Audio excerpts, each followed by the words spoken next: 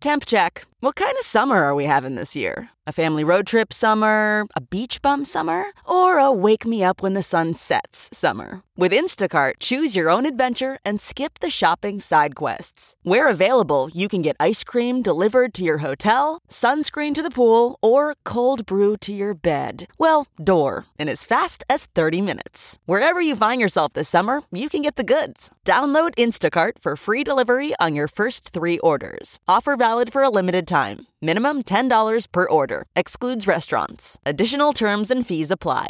This podcast is brought to you by eHarmony, the dating app to find someone you can be yourself with. Why doesn't eHarmony allow copy and paste in first messages? Because you are unique, and your conversations should reflect that. eHarmony wants you to find someone who will get you. How are you going to know who gets you if people send you the same generic conversation starters they message everyone else? Conversations that actually help you get to know each other. Imagine that. Get who gets you on eHarmony. Sign up today.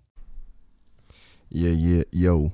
What is up, Gypsy Gang? We are back for another episode, a very special episode actually, of the Gypsy Tales podcast on location here in Auckland for the Supercross, which is going down tomorrow morning. But before we get stuck into that, I was lucky enough to have Josh Hill head into our Airbnb and sit down the night before the race for a really, really epic podcast. Josh is a guy that I have wanted to have on the podcast basically since I started it, just because I didn't really know him that well. I literally went to parties at his house and I was sort of around a bunch, like when he was killing it in the 450 class that crazy year where he was tied with Dungey for the points lead. I sort of didn't have that much to do with him, but I was like, I even say, like, I was sort of always one of those guys that like had an opinion, like I just wish this dude would like get it together or whatever. But to sit there and to listen to his story and like what he went through from, you know, just stuff down to even like his parents and where he grew up, and it's like it makes sense, you know, like it'd be gnarly to be that good at racing a dirt bike at that young and have everything that he had and the opportunities, and you know, there's so many guys that sort of do a different one. Alright, what is up, Gypsy Gang? We are back for a special edition of the Gypsy Tales podcast on location at the Auckland Supercross, which goes down in the morning. But before we go racing, I was lucky enough to have Josh Hill join me in our Airbnb for a really sick episode of the podcast. Since day one, since I started this thing, Hill has been a guy that I really wanted to get on the podcast. I didn't have a lot to do with him when I was in America, but I had a lot to do with his little brother, who's an absolute stand-up dude. And I just think Hill's had one of like the craziest stories in motocross ever, like way up there. And like he says in the podcast, he's experienced the highest peaks and the lowest valleys of what this sport has to offer. And is at 30 years old just killing it, and maybe now just coming into his own. So it was a really, really rad podcast. He's a fucking good dude. And I feel lucky that he made the trip to do it. Just want to give a shout out to our rad sponsors that make this happen. Firstly, the guys at MX Store. Just want to say a quick congratulations to those guys on their new facility in Burleigh. They've just been doing some crazy sales as well. Really giving back to the moto community. So yeah, congratulations to those guys. You can head to mxstore.com.au. You can basically get anything and everything for your dirt bike from those guys, and then you can also head into their new showroom in Burleigh, which the address is on their website. We've got a really cool project coming up with them on this New Zealand trip to go with their Ride More initiative that they have launched. So be on the lookout for that. Also, got to give a shout out to the guys at Boost Mobile. Huge supporters of the sport. They big sponsors of the Melbourne event. They sponsor guys like Chad Reed. They sponsor us. They do a lot for this sport.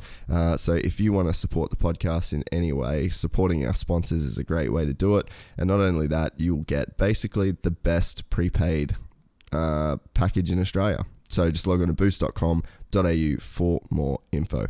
Also got to give a shout out to the guys at Nobby Underwear. Rob and Ash they're the homies, and we're doing this in Rob's Airbnb, so he literally took care of the location for this podcast. You can head to nobby.com. They have some crazy stuff coming out. We've got like water bottles. I've got some new merch stuff coming out, and as always, you can just sign up for the Undie Club. $20 a month, you get a new pair, a new design every month to your door. It's as easy as that. You'll never have to think about underwear ever again. Also, last sponsor. It's been a long one, but these guys really make it happen for us. The guys at Rival Inc., you know for sure about their ridiculously rad graphics kits that they do at rivalinkdesignco.com, but what you might not know is that they also do some of the cleanest jersey prints in the game. If you follow us on Instagram at Gypsy Tales Podcast, you would have already seen my new Fox gear that I'm wearing for this shoot with Townley next week. Took it up to the dudes at Rival and they pimped it out. It's the first time I've ever had like logos on my jersey, so I'm pretty stoked about it. So you can head to www.rivalinkdesignco.com, put in the code GYPSYGANG, and you will get 15% off your order. All right, that's it. Thank you everybody for listening. Really looking forward to the content that we have coming up. And once again, a massive thanks to Josh Hill, legend of the game. All right, Josh Hill, should we try and record this podcast again? Let's do it. How long do you reckon we just did? Like, we only got a few minutes in, eh? Yeah, probably like 10 minutes. It's not too bad.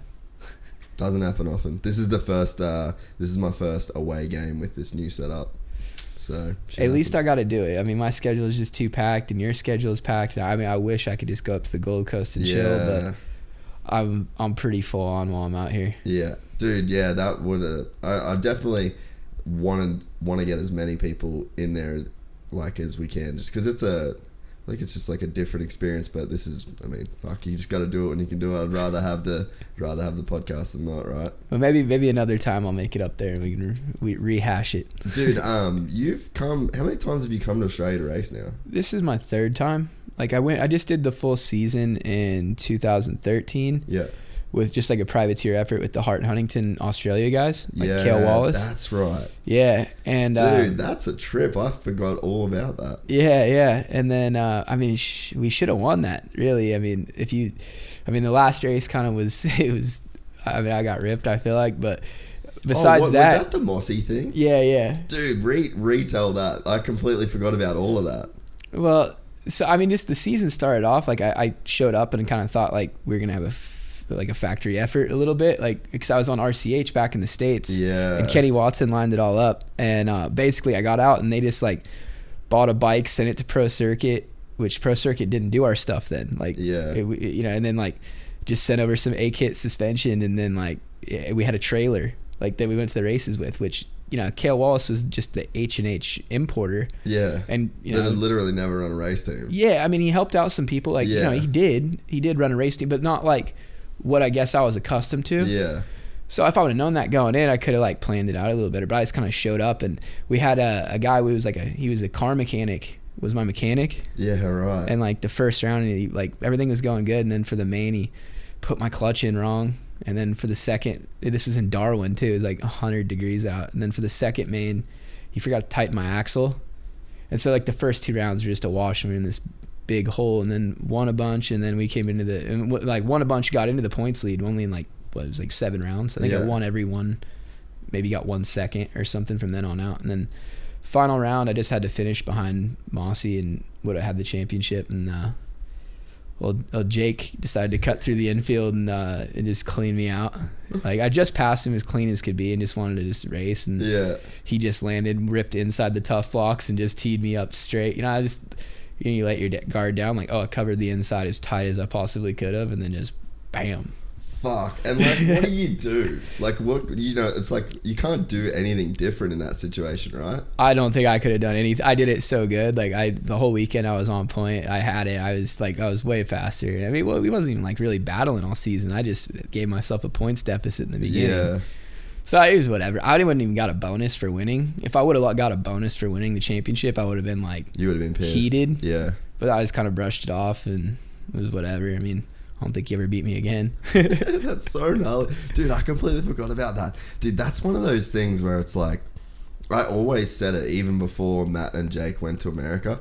I was like, especially in the lights class, because you used to get a ton of the US dudes come over, and I was like, dude, come here and try and beat them, but like, they felt like unbeatable in Australia, especially because there was two of the motherfuckers and they would like clean anyone out. It was like, it's a big ask to come to Australia and race the Moss Brothers, regardless of how fast they're going. Yeah, they and that proved that shit. For sure. They were a formidable opponent for sure. You know, like dealing with both of them, even in practice, and like they'd go out and set the fast lap, and then you have to like deal with two of them like trying to slow you up while you'd put in a fast lap in practice. I mean, it was funny, but whatever. It's racing, and you learn from it, and that's how some people are. Racing, it's not a game. It's a way of life. It's a sport. It's full contact. It is what it is. I mean, I think if it was in the States and somebody came through and missed, cut through the infield and cleaned you out, at least like that person would get DQ'd. But whatever. Can you imagine if you did it, being the American? Oh, I would have got destroyed. It would have been a riot. But hey, we're visitors here. We're guests. So I mean, I still loved my time here. I stayed with Cade Mosig the whole time, and oh man, his whole family looked after me, and Cade was just the coolest dude ever. Like, I really hope I get to see him while I'm over here. Yeah, you should, right? He'll be floating around. Yeah, Melbourne. he's close by. I just got to take time and go see him. They moved to the Goldie, didn't they? I think he's back in Melbourne. Oh, really? Yeah. Oh, sick. But like, got to hang out with him, and actually, that's how I got to meet like the CDR guys, because he was riding for him. Ah. And so I got to know like Brad and Daka, and just kind of just from hanging around Cade. And then, Lee Hogan was helping me out, like, during the, a little bit, just, like, coming to the track and helping me out. Like, yeah. It was just a really cool deal. So, I mean, I loved it. It was a good time. So, then you did, the first time was the H&H team. And then what was the second time? I just did Manjimup. I came over for Manjimup. Oh, okay. And that was actually, like, after, so I pretty much, I didn't announce my retirement, but I was like, I had accepted a job at Monster. Like, I crashed at Daytona after all the backflip, all the stuff. I came back, and it was going pretty good. You were doing pretty good, right? And then Roxon went over to RCH, and that kind of took took my spot.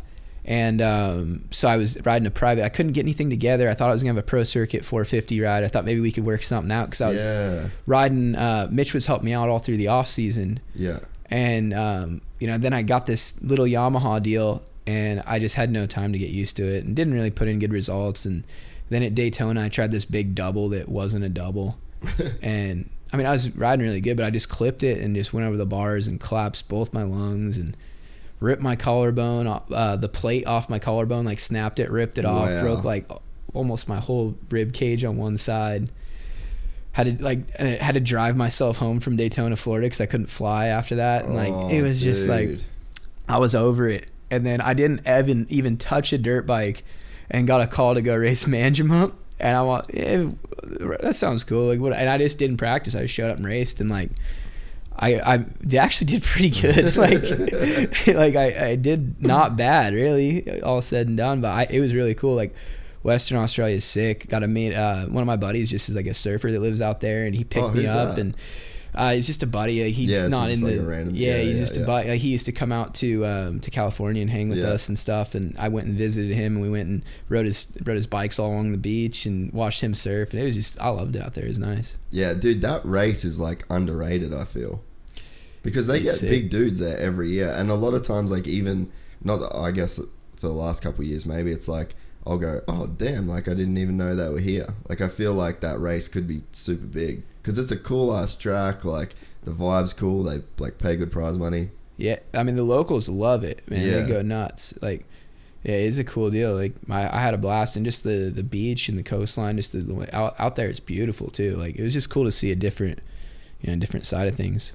You've always been the kind of dude that it seems like that loved to do the whole travel thing, and like, were you just not the dude that wanted to like have a routine and just stay in the grind? Like, was a dirt bike more of just like a fun thing for you, even when you were racing? Yeah, I mean, I just love riding. Like, and it's funny, I'm 30 now and probably been hurt more than just about anybody, and I love it right now more than I've ever loved it my whole life. But that was for me, like, it was a little bit different than, you know, now it's like you got like Alden Baker, you know, you got like the Baker Factory, you got like Club MX, you got all these places where you can just basically like, just you show up there and they're going to make you into a factory champion. And back in the day, there really wasn't like a blueprint for it. You know, you just kind of, like, what worked for me, I thought, was, you know, obviously when I had off time and I wasn't in the middle of the season, I'd train, you know, and try to build a base. And when I was a kid, I mean, my dad would make me just put on hoodies and jackets and thermals and go run in the middle of the summer and just run up hills. And I mean, I trained so hard as a kid. And then, like, I never got tired, like, ever when I rode. So I'd always feel like, why am I training? Like, I don't get tired. So then I just started, like, as I went pro, I just started just riding all the time. Like back in, like, when me and J-Law were real close, like, we would just go, like, we'd ride Supercross in the morning. Like, Rhino was our trainer. And we'd ride Supercross in the morning. Then we'd go do a little bit in the gym with Rhino. And then we'd come back and we had pit bike tracks everywhere. Yeah. Or we had our own personal bikes that we bought. And we'd go ride like Star West at night, and then we just keep doing that. Like, the amount of riding that I did when I was like 18 to, you know, like, or let's say 17 until I got hurt was like, I don't think anybody rode as much as I did. Really? I just loved riding. Dude, Ty Simmons was like that. Did you ever meet Ty when he went out in America? Yeah. That motherfucker just rode, bro. And like Nate would, because the teams in America, they like you to have a structure. Like, that's not what those guys like you to do. They like to set the time that you're at the track, and then it sort of is like a job in that sense, eh? It's like everyone in the team's like, all right, we're at the track at 9, and then you get there, then you go have lunch, the guys go back and watch the bikes, and then it's like the rest of the day is yours to do whatever, but like they planned your riding and you didn't really go outside that. And I mean, I get it, and especially like as the bikes get more technical and they get more just like, you know, expensive to run, and like, you know, you're basically, if you're on a 250 team, like, and you have a good bike, that bike's got a time limit of 10 hours. And then you got to redo that. And in the middle of that 10 hours, like, you have to be keeping up on all the maintenance to let it run for 10 hours. Like, they're running them so high at the peak of power, and just, you know, just on the verge of being unstable, that you kind of have to be like that now. Like, you can't just wing it anymore. You know, like that I don't know. That was a cool thing about, I always just had like a stock 450. Yeah. And then that was my bike that I would just take, and it'd have like not motocross suspension, not supercross suspension, like somewhere in the mix. And I just ride it on everything. Dude, Hanny used to do that a lot. Yeah. Like, Hanny only had like one set of suspension, and he'd do it for like, he'd ride supercross on it, and then he'd ride outdoor stuff on it. And like, I remember going to Parlour a couple of times with him, like, well, it's like rough. And he had like full soupy stuff, and he was like, dude, I just don't give a fuck. Like, I just want to come ride. Yeah, just ride. I mean, look at him now. Like, that guy loves riding dirt bikes just as much as anybody. Like, yeah, it's funny, as we get older, like, I'll talk to Josh and I'm just like, yeah, we just talk about how much we love riding. It's so funny. Like, you get past all the cool guy stuff, or this, like, any, you know, just trying to be sweet, or these sponsors, and it gets back to just your love for, you know, what we grew up doing. Well, anyone that follows you on Instagram right now, it's like, you literally ride every fucking motorcycle that exists, bro. Like, the hill climb deal, the fucking whatever that little weird mountain bike is, the fucking Tesla bike that you've got. Like, it's so sick. Like, you look like a Grom now, dude. I'd love it, man. Yeah, hill climbs, snow bikes, dude, snow bikes, supercross, motocross, e-bikes. Like, I took this thing out the other day. It's like a mountain bike. It's an electric mountain bike scooter. Yeah, dude. And the thing is so fun. You wadded it too, right? No, that was like, it's like that's a Kuberg Freerider. That thing's like a fuck, dude. What are these things? Yeah, I just like, well, when I did the Alta thing, like, so I just seen Altas. Like, I seen the picture of them come out. I was like, that thing real? Like, that thing's sick. And I was living in San Clemente, and with Gage Shear's parents' place. Yeah, so with Dylan Shear, and we would like sneak out and go ride our dirt bikes in the trails and stuff around there. And I seen this bike. Well, I gotta reach out to these people. I gotta try this thing. So I just hit them up like, hey, what's going on, I'm Josh? Like, I think I could maybe like, get some eyes on your bike. You think I could set up a test ride? Like, I just reached out to them that way. That's like, so sick. Customer service, email, like Instagram. Because I just thought, that is the sickest thing. Like, I can go ride anywhere and not get in trouble, like not get chased out. Yeah. Unless I'm creating dust and, doing it that way, nobody's going to get mad. Yeah. So reached out to them, and then I just wanted to ride the thing, and then they kind of came to me like, hey, we really want you to race Red Bull Straight Rhythm. And that thing was nowhere near ready. Like, really? It had a good power band, but like it still had like 4 CS forks or something. Yeah, because they come out with like really ghetto forks at the start. The first sets of suspension, like we took it out and they brought us this suspension that they built in house, and the first jump, the suspension blew apart. Like just we went straight spring, just whoosh, whoosh, like second. They we got some different. We got this second set, same thing. Third set, same thing. Then we get suspension on it, and that's good. And then like I start ripping on it, and then I come into the whoops for the first time, blow the chain off, like just about die. And then we're like, okay, we'll fix that. Like we had to just and I was working at Monster, so I would like literally I had vacation days, and I'd be like, hey, I'm gonna take a vacation day. I want to go mess around. Dude, how fucked up was that? Having to tell someone that you were gonna take a vacation day. I loved my job at Monster. It was so good, especially for me in the place I was. Like I wasn't complaining. I felt so lucky to have that. Yeah. So it's. I mean, yeah. Once I got the itch, it would have just been weird. Once I got the itch back, then it was like a little bit of an inconvenience, but I still loved it. Anyways, yeah, like I had zero time to get ready. I'm like, yeah, I guess I'll do it. And like when I showed up to do it, like, yeah, then the next thing would be like on the hard landings, it would just shut off. Like one time I tripled onto a tabletop and went to step off, and then like you can't hear it. It doesn't cut out. There's no sound. It just like I twist the throttle and the thing just goes nowhere and just right over the bars. Is it harder to like brace for a crash? Does it make the crashes a bit more awkward because you don't have like a sound reference? I think I've only crashed that when I was initially testing the bikes and fixing them, and you just get like helping them brace it for Supercross. Like we like our first like couple weeks together was like the only time I think I've ever crashed on those bikes. Like really, I've never like seriously. There's not a more reliable bike in the world than the Alta. That's I don't insane, even want to tell bro. everybody that, because then like they're gonna go buy up all the leftover. Well, what's the deal with them? Yeah, so they're done. They're done. Yeah. How heavy is that, man? Like, what bike has showed more potential than that bike in like, you know what I mean? That's such a crazy revolutionary thing. It's like, how does that go away? It's heartbreaking, but somebody. I think the problem is. But they had some investors, and then that I think they were planning on some things. I don't know. Yeah, I don't know what the whole deal was. I think Harley bought them at some point or some shit. Right? Harley was supposed to be partners, but then I guess that fell. I'm not in the inside. Yeah. I never got a paycheck from those guys. I just get all my information secondhand and go through. Like so I worked for them for equipment. That's all it was. Like, so have you still got some? Yeah. Fuck yeah. Because like my deal was, I'll do these races for you, I'll do this for you, but give me a bike. Give me a bike and we're good. Yeah. And so that's how we worked it. And then what was it like then did you just see riding completely differently? Like what was it like to just like go through that? Like, okay, I can now do fucking everything. Like that would have been pretty cool, right?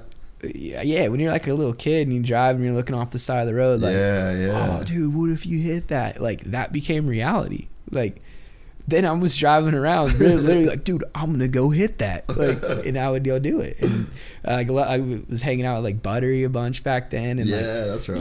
It's just you got buddies that they don't have a 9-to-5 jobs or whatever. You're just like, hey, let's go do this. It's gonna be sick. You want to film it? Like that's how it worked. And we just roam around doing fun stuff. Like just hit up a couple buddies. They had like Mulford or something, and like, hey, let's go.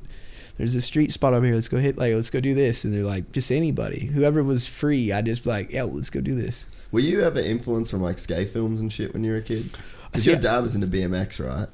I wouldn't say I was like extremely influenced by skate. Like I was just, I loved riding BMX. Like BMX was my thing. And like, I mean, obviously skate lifestyle, like kind of just floats into everything. Like, I mean, that's like the epitome of lifestyle and action sports, right? Yeah. Like skate, like, I mean, at least the majority of people would look at it that way. I would for sure think so. I mean, it definitely is one of the... It was really the first action sport. Yeah. I mean, it's just, I don't know. I mean, I definitely see stuff and I just think it's cool. I respect the hell out of it, but for me, I can't skate.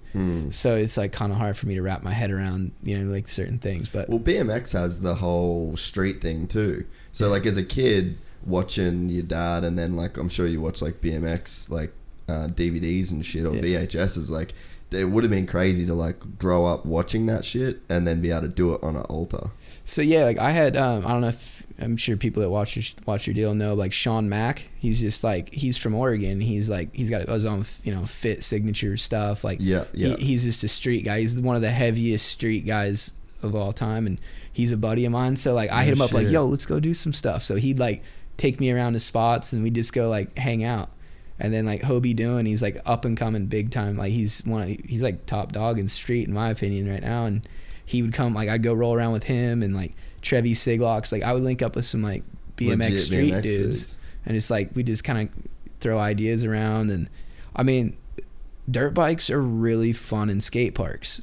But you got to be really good at, like, you got to be like like if you're a dunes rider, like you're not going to be good on a dirt bike in a skate park. But if you're a supercross rider, like you can see stuff through a whole different light. And then if you're on a gas bike, like, yeah, right, you might be able to hit it for like 2 seconds, then the cops are going to be there. Yeah. But on these electric bikes, like kids think it's the sickest thing ever. They stop what they're doing, start cheering you on, and now there's your new camera crew. Yeah. Like it's funny, man. Like it was just like almost like a social experiment riding those electric bikes, because you know, if you did this stuff on a gas powered bike, like the people would be going nuts. You'd be like running from the cops. It would be just this whole deal. But then you take away that loud, aggressive, just annoying sound, which I love it. If I'm in an empty field, I love hearing a bike bark. But if I'm in the middle of a city, that's an annoyance. And I don't care who you are. Yeah. But then like now you got like an old dude, like 60-year-old dude walking his dog, and like he'll come up and like see me hitting a jump and he'll stop and he was like, that's pretty cool. Like totally different reaction. So I was, that was just like, it was just opened up a whole new world for me, and I just loved it, and I still do. I kind of almost just like pick my days now on like what I'm gonna do, because like I don't want to just blow it out, you know. Like I've got some ideas, and I'm sure there's gonna be more stuff, and I just want to get it out there just right. There'll be more electric dirt biking, you know, street, urban, whatever you want to call it. Like I mean, just having fun, basically, just ride where you're not supposed to, or where you weren't allowed before. Yeah. I mean, even like, because they're not in every, you know, and every kid doesn't have one. Like even the cops are just kind of like, whoa, hey, what is that? You know, like that thing's cool. Hey, well, hey, there's kids here. Like you know, you might hurt somebody. Don't, you know, take it out of here. Like that's the reaction I get even from like police. So you know, when I see them, I like stop to talk to them, like, yo, hey, how you doing? Like, and they scratch their head. Then that's, for me, it's just fun, man. Because I'm not trying to be a wheelie boy. I'm not trying to be out there like disturbing the peace. Like I don't have to. Yeah. Like I don't need to give motocross a bad name. Like everybody be happy and just go do some cool, fun stuff. It's crazy too that coincided with Instagram, because it seemed like you and Axel were like the first sort of two new school dudes that like really, I guess Berriman too is actually Berriman, another like sure. You can't leave out the homie. Yeah. But yeah, like you guys were like this new wave of dudes that like did this super specific Instagram content. Buttery also was like maybe one of the kind of pioneers of that new school shit. And it's like, but all this other cool shit coincided with the whole Instagram thing, like Best Whip, and then the electric bikes, and then Buttery doing what, like his stuff, his own thing. You know what I mean? Like all of these little like sects kind of broke off right around the time that Instagram was blowing up, and then it's like, it's crazy that you almost got like a second, like a rebirth of your career through that shit, right?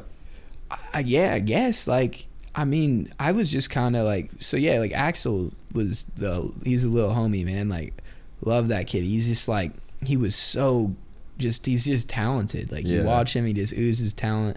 He has like sick style, and the racing wasn't going good for him, and he was about to be like left by the wayside. And you know, because there's so many Axel, like kids like Axel that are just like insanely talented, but just when it comes down to make or break in Supercross, like a lot of these kids just get, you know, dad runs out of money or they're burnt, and everybody just forgets about him. And Axel is probably the first guy, him and Bierman are probably the first two kids to like just get the attention of everybody that like, hey, yeah, we're not racers, but we're free riders. Like we're not doing double backflips, but we can do some of the coolest stuff ever.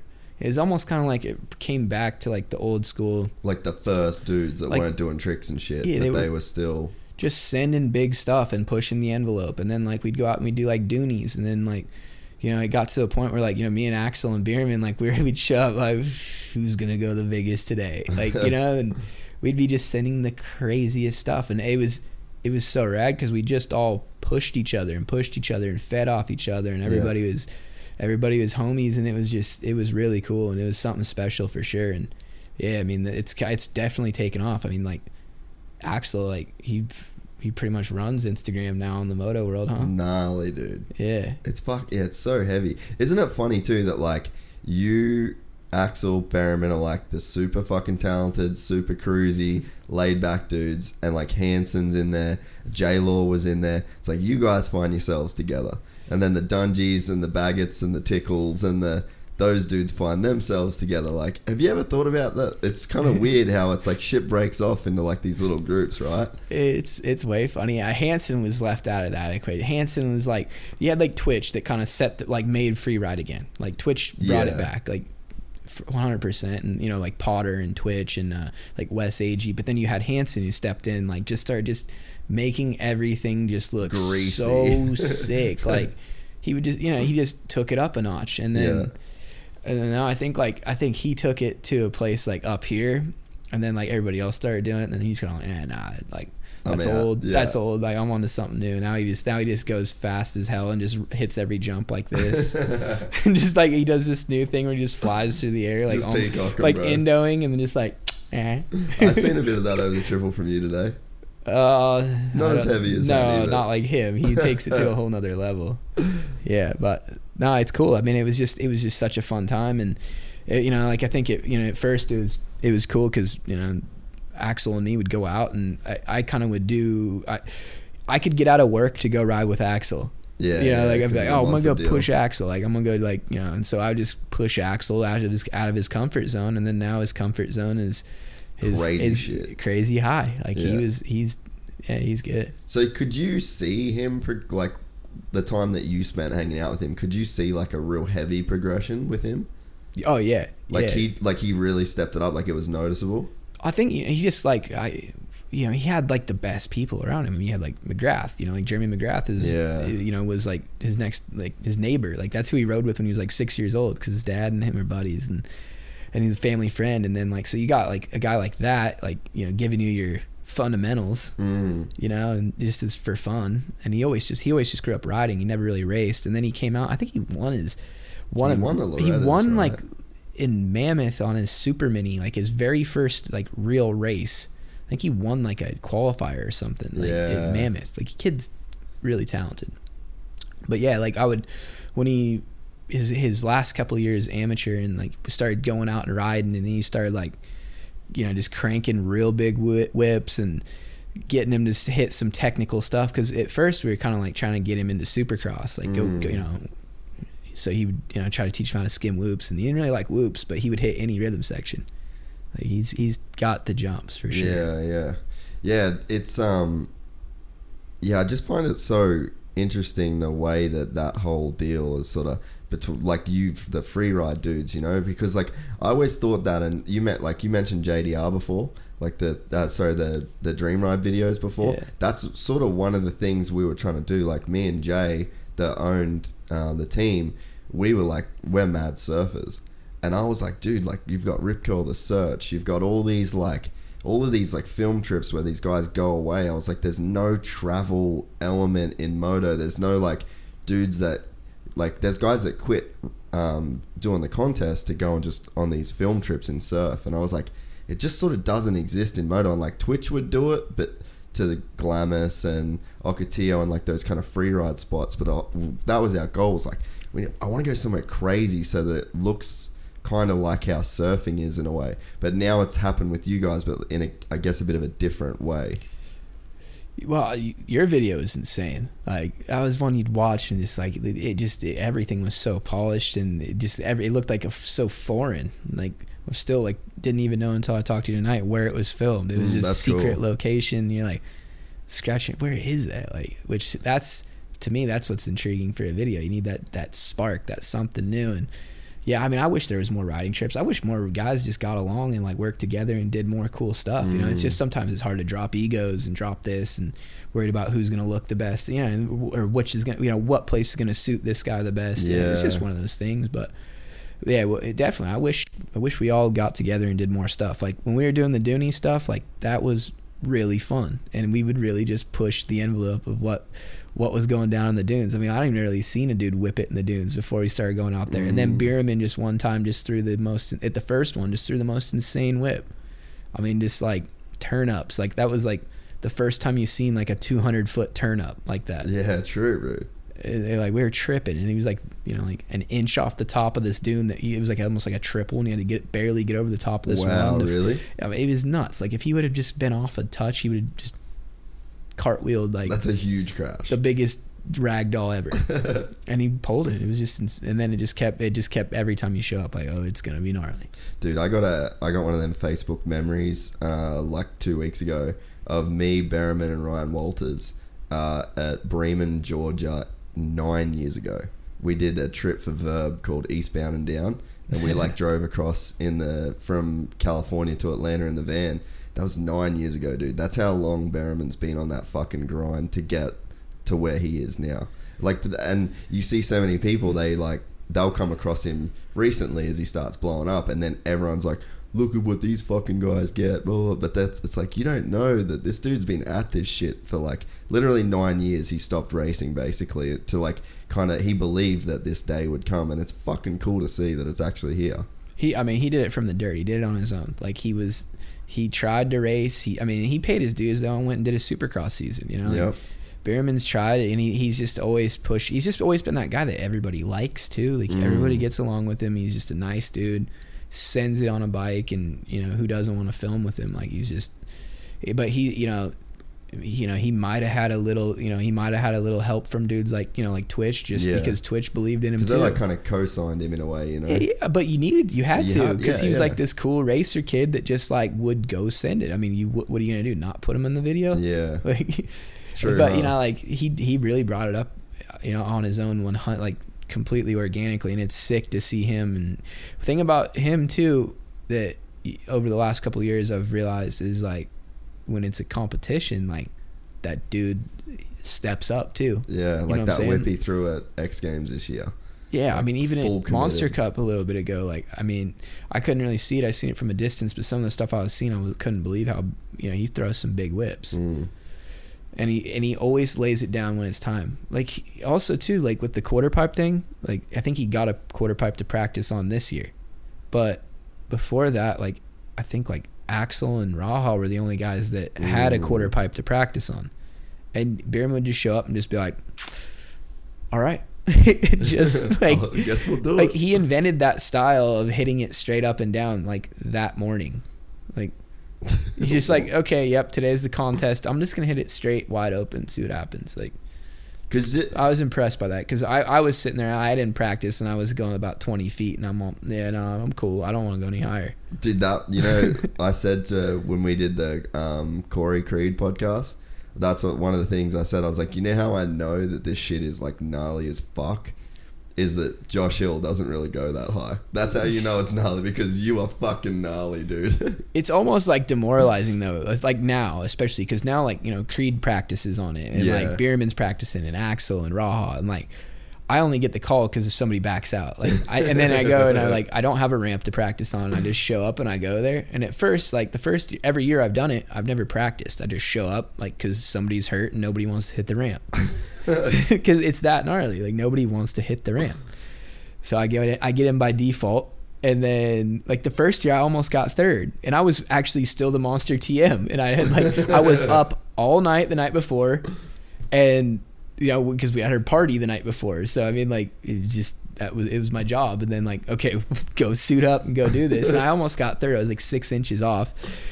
And because I think at that point nobody was going that high, like Raha was like, okay, Raha's probably gonna win, you know. And then it was up for grabs. But now it's like, okay, I could go hit this thing like way higher than I'm ever comfortable with, and I'm probably gonna get like a clean fifth. Yeah. Like, it just is demoralizing. I'm gonna risk my life for a fucking 6 or a 5th. Yeah, I mean, it's something. If I wish I had one in my backyard and I could practice it and get the feeling down, because I want to do it like Bierman. When Bierman hits that thing, he makes it look like everybody else to me makes it look like the most frightening thing on earth. Yeah. But Bierman somehow makes it look like mellow. Creed hits it good too now. Like Creed hits it solid. But like even Raha, like he hits it and like I'm just like, oh, like I tense my bars like when I'm watching. But somehow Bierman, he hasn't won it, but he makes it look the most fun. Mm-hmm. He's just I think that's why he's so followed, is because it's like, if you want to look at a dude, and I think you're the same, Hanny's the same, it's like if you want to look at a dude that makes you want to ride even though you suck at riding, like you guys can get that person fired up. Like I'm like, I got no style, but it's like I look at you guys, I'm like, fuck yeah, like that, it actually makes you want to go.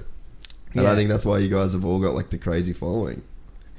I don't know what it is. I mean, I don't know what makes Instagram tick. Like, there's something. I've thought about it. There's some people put a lot of time into figuring out what makes Instagram tick, and then I think by the time you figured it out, it's on to something new. Like, then you're just following a trend. I don't know. Sometimes you just get lucky. Like I think my biggest video is me just riding electric bikes with my buddy Scott Craniac, where we just sent some big jump. It was just a road in LA, and we just launched it probably like 150 feet.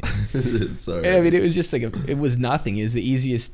It was super easy, like not really dangerous, other than maybe a car could come and kill us. But we had a buddy scouting, and that thing got like just millions of views. Dude, think how different, like.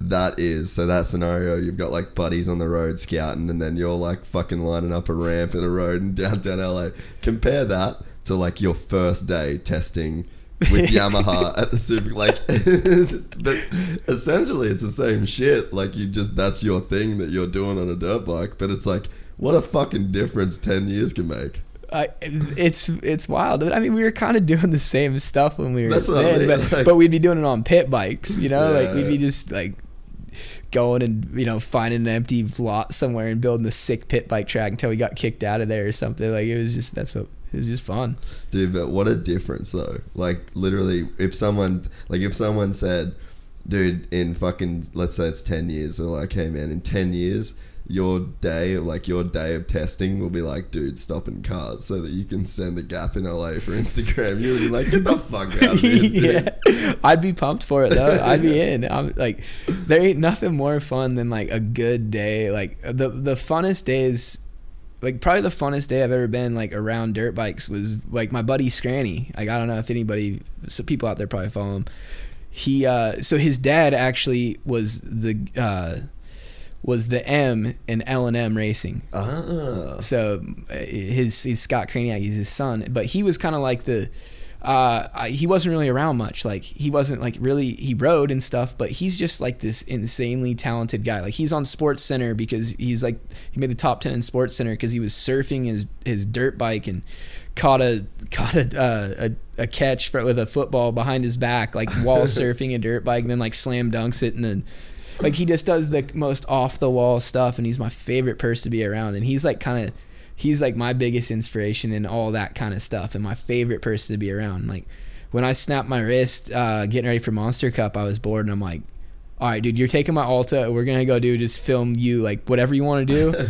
Me and the boys are coming up to film and edit with you. And it was the funnest thing ever. Like the guy, you get more hyped, like he's jumping freeways and stuff, like in the middle of the day in traffic, like with us just like stopping, and it's 3 buddies with cameras, just like super janky. Like he ripped into a go-kart track that it was like a, I don't know what they call them, I don't know if they have them over here, but it's like a putt golf, and like mini golf go-kart track / little water park, like kiddie zone area. And he just rolls in like through the main gate, rides in, rolls up to the go-kart track, rips a start, does 2 laps, and peels out in the middle of the day while in business hours. Like just the stuff that he's thinking of, like when you give him like that electric bike, like I've never had so much fun. He did this jump at a school during school hours. Like it was just a set of stairs that go up and a tabletop and a set of stairs that come down, and he's just like, yeah, let's go. I'm like, it's school hours, like, well, nobody's outside. and just hits it, and then like kids are just coming out like, whoa. And the cops, like, he just I'm like, go. The cops, like, we kind of pull out of the deal, and the cop follows me for a couple of miles and pulls me over, and he's all, you know, what's going on with we have it on film somewhere too, but we never released it. But what's going on with the dirt bike? I just watched him. What do you mean? That was sick. Like, why do you got tie down? We ride too. Dude, that's one of those like it's like you could write a movie on it. Like the amount of fun that we had in 2 days just playing around with these harmless toys, you know, if you know what you're doing. It is so much fun. So what, you haven't done anything with that footage? No, it's online somewhere. I think Buttery posted it. Oh, sick. But like it's kind of a dumbed down version. Like he wanted to finish. Like he's got the most insane ideas. Scott Craniac. If you guys look him up on Instagram, maybe we'll get him to post again. He hasn't posted in like a year, but he's the most insanely talented guy in everything. He can juggle. He can like just like the stuff he thinks of is just a whole nother human being. That's so cool, dude. Yeah. Do you think that some of the reason why you guys are so good with that shit is that you kind of grew up in like the heyday of the Verb era, or like Moto Playground? Like shit was fucking cool for amateurs, and there was so much like filming and content going down. Like it's sort of not like that now. Like what the fuck edit have you seen of Chase Sexton, or you know, like it's not the same as it was when you guys were coming up. Well, now everybody just does it themselves. You know, like so true. Now it's like the kids that like might not be the best kid at riding, but he's got the best boys around him to like catch, like film him riding. Yeah, that's true. I guess there's just like no central place for it now. It's like you've got to like find the shit to follow. Yeah, you got to like follow the kids and follow like what's happening, you know, like Verb and stuff. It was cool. Like, but I grew up in Oregon. I was like out of the I was such a like I wish that if I had Instagram around when I was a kid, like my dad would have definitely made me famous. Like if we would have filmed the stuff that my dad had me doing, like it was I hit some of the biggest jumps ever on 80s. Like, dude, that's actually like literally as you were saying that, I'm thinking, fuck, Mini Warriors. Like, dude, you were sending shit. Was that on a KX80? I was 11. Like, fuck, 11 years old then. Like, and my dad's like, my dad built this just big jump at our buddy's property. It was like 100-foot just straight gap. He had to come off this downhill and jump a berm and hit it. And it was like, but I think he built it like 85 feet first, and it was still big. It was like, you know, taller than a Supercross triple face, and, you know, just big, massive gap. And then like I hit it and I overshot. He's all, okay. He's all, yeah. All right, I'm gonna make it bigger. You know, like, so he pushed it out, and then we just kept pushing it out until my bike was just maxed. You know, like, and then heavy. I jumped it, and the guys are like, they're all, hey, there's that old bus, like he could clear that thing. And my dad's like, you gonna put him on the cover? And you know, if he jumps the bus, we'll put him on the cover. He's like, all right. Just goes and your dad was straight hustling. Grabs my dad's a pro BMX rider. Like my dad apparently invented the turn down on BMX. No shit. That's the story. A lot of people back it up that I've talked to in the industry in BMX back it up. So like he's legit. Like he can still go hit a quarter pipe and go like 6-7 feet out on this like his 8 foot, like his old like ramp quarter pipes that like his trailer ones that are 8 feet wide and 8 feet tall. Like he can still just air them and do one-handed no footers and inverts and all. He's nuts. How much did that shit influence you growing up then? Like, was he like a legit superhero to you growing up? Yeah. Like when I look at Brian Deegan, like, and the way he is with Danger Boy, like that's, I mean, really, like it was like that with my dad, except for like just my dad wasn't like established like that. But that was my dad to me, because my dad, like we would have like there's this dude Mike Storm. He was like the SMP. He was like the local freestyle guy back in the day. He was the SMP rider. Like he would come out in his baggies, and my dad would just build jumps that like him and his buddies would just go big on, because he comes from a freestyle BMX background and, you know, race local pro stuff, and, you know, he would just go, you know, build sick jumps in the backyard. Like we were lucky enough to have like 5 acres, and he would just, you know, go build jumps and make gnarly stuff. And then as I got older, it was like, oh, cool, maybe we'll tabletop that landing and he can start to do it. So that, and then, you know, but it was more just for fun. Like I would just sit and circle a jump and try to do tricks all day at first.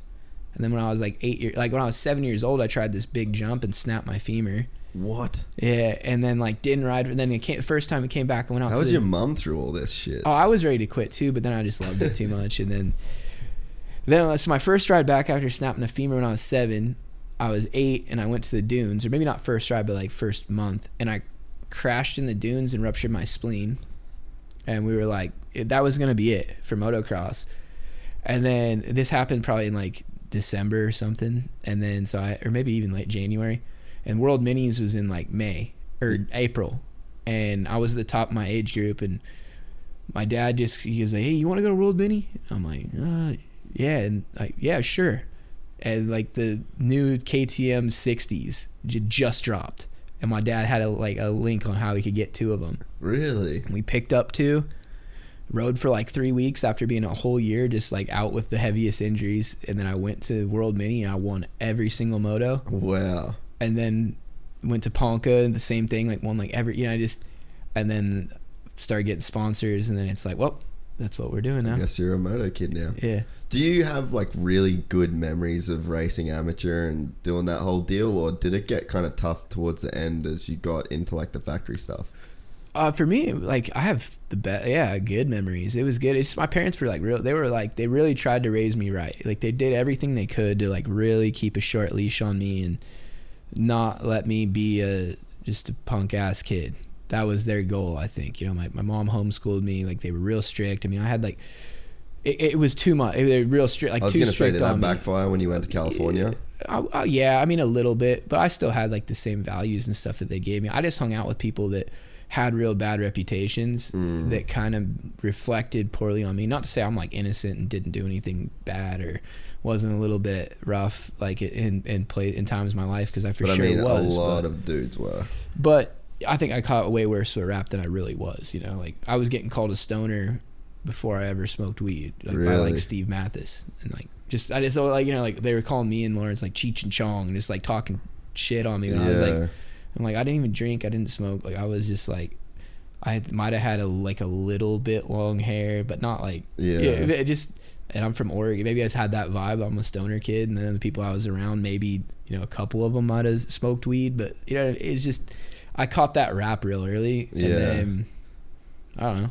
Did that shit piss you off? Because if you weren't like, dude, even I thought that like. And I'd never seen shit firsthand with you, like doing anything, but like I would have been like, yeah, no, fuck, makes sense. Well, I'm not saying I never smoked weed, but no, but like back then, when I was a racer kid and I'm factory and I'm doing all this stuff, like I was getting put on drug test programs and stuff, like before I'd ever even tried anything. That's crazy. So it was just like, it's just kind of wild, and it was just kind of it's all like in racing and all that. It's all like what people perceive of you, like that. If you have a bad year and it's because you're hurt or it's because of this, but and people perceive it out to be something else, like your values just it's just how racing is. So I mean, it pissed me off, but then it also motivated me, because then I'd come out swinging, I'd come out and prove everybody wrong, and then there's not a better feeling in the world than shutting people up that just are talking and talk. What was it? Do you think that media started changing when you turned pro? Like, because that was like we said before, I fucked that up. But before, like your year coming out of amateurs was like one of the highest paid. You had like you said 9 factory dudes come out of that year. It seemed like the whole like media machine and attention on kids, because it's like the media didn't really have like attention on kids at that point, but it's like it wasn't until you guys started getting those crazy deals that it was like you literally had like grown men like Mathers talking shit about a fucking kid. Like it's kind of weird, right? Because it's like you're fucking 17, a cunt's like 30. It's like, I get that you're a journalist, but like you're talking about a kid you don't fucking know.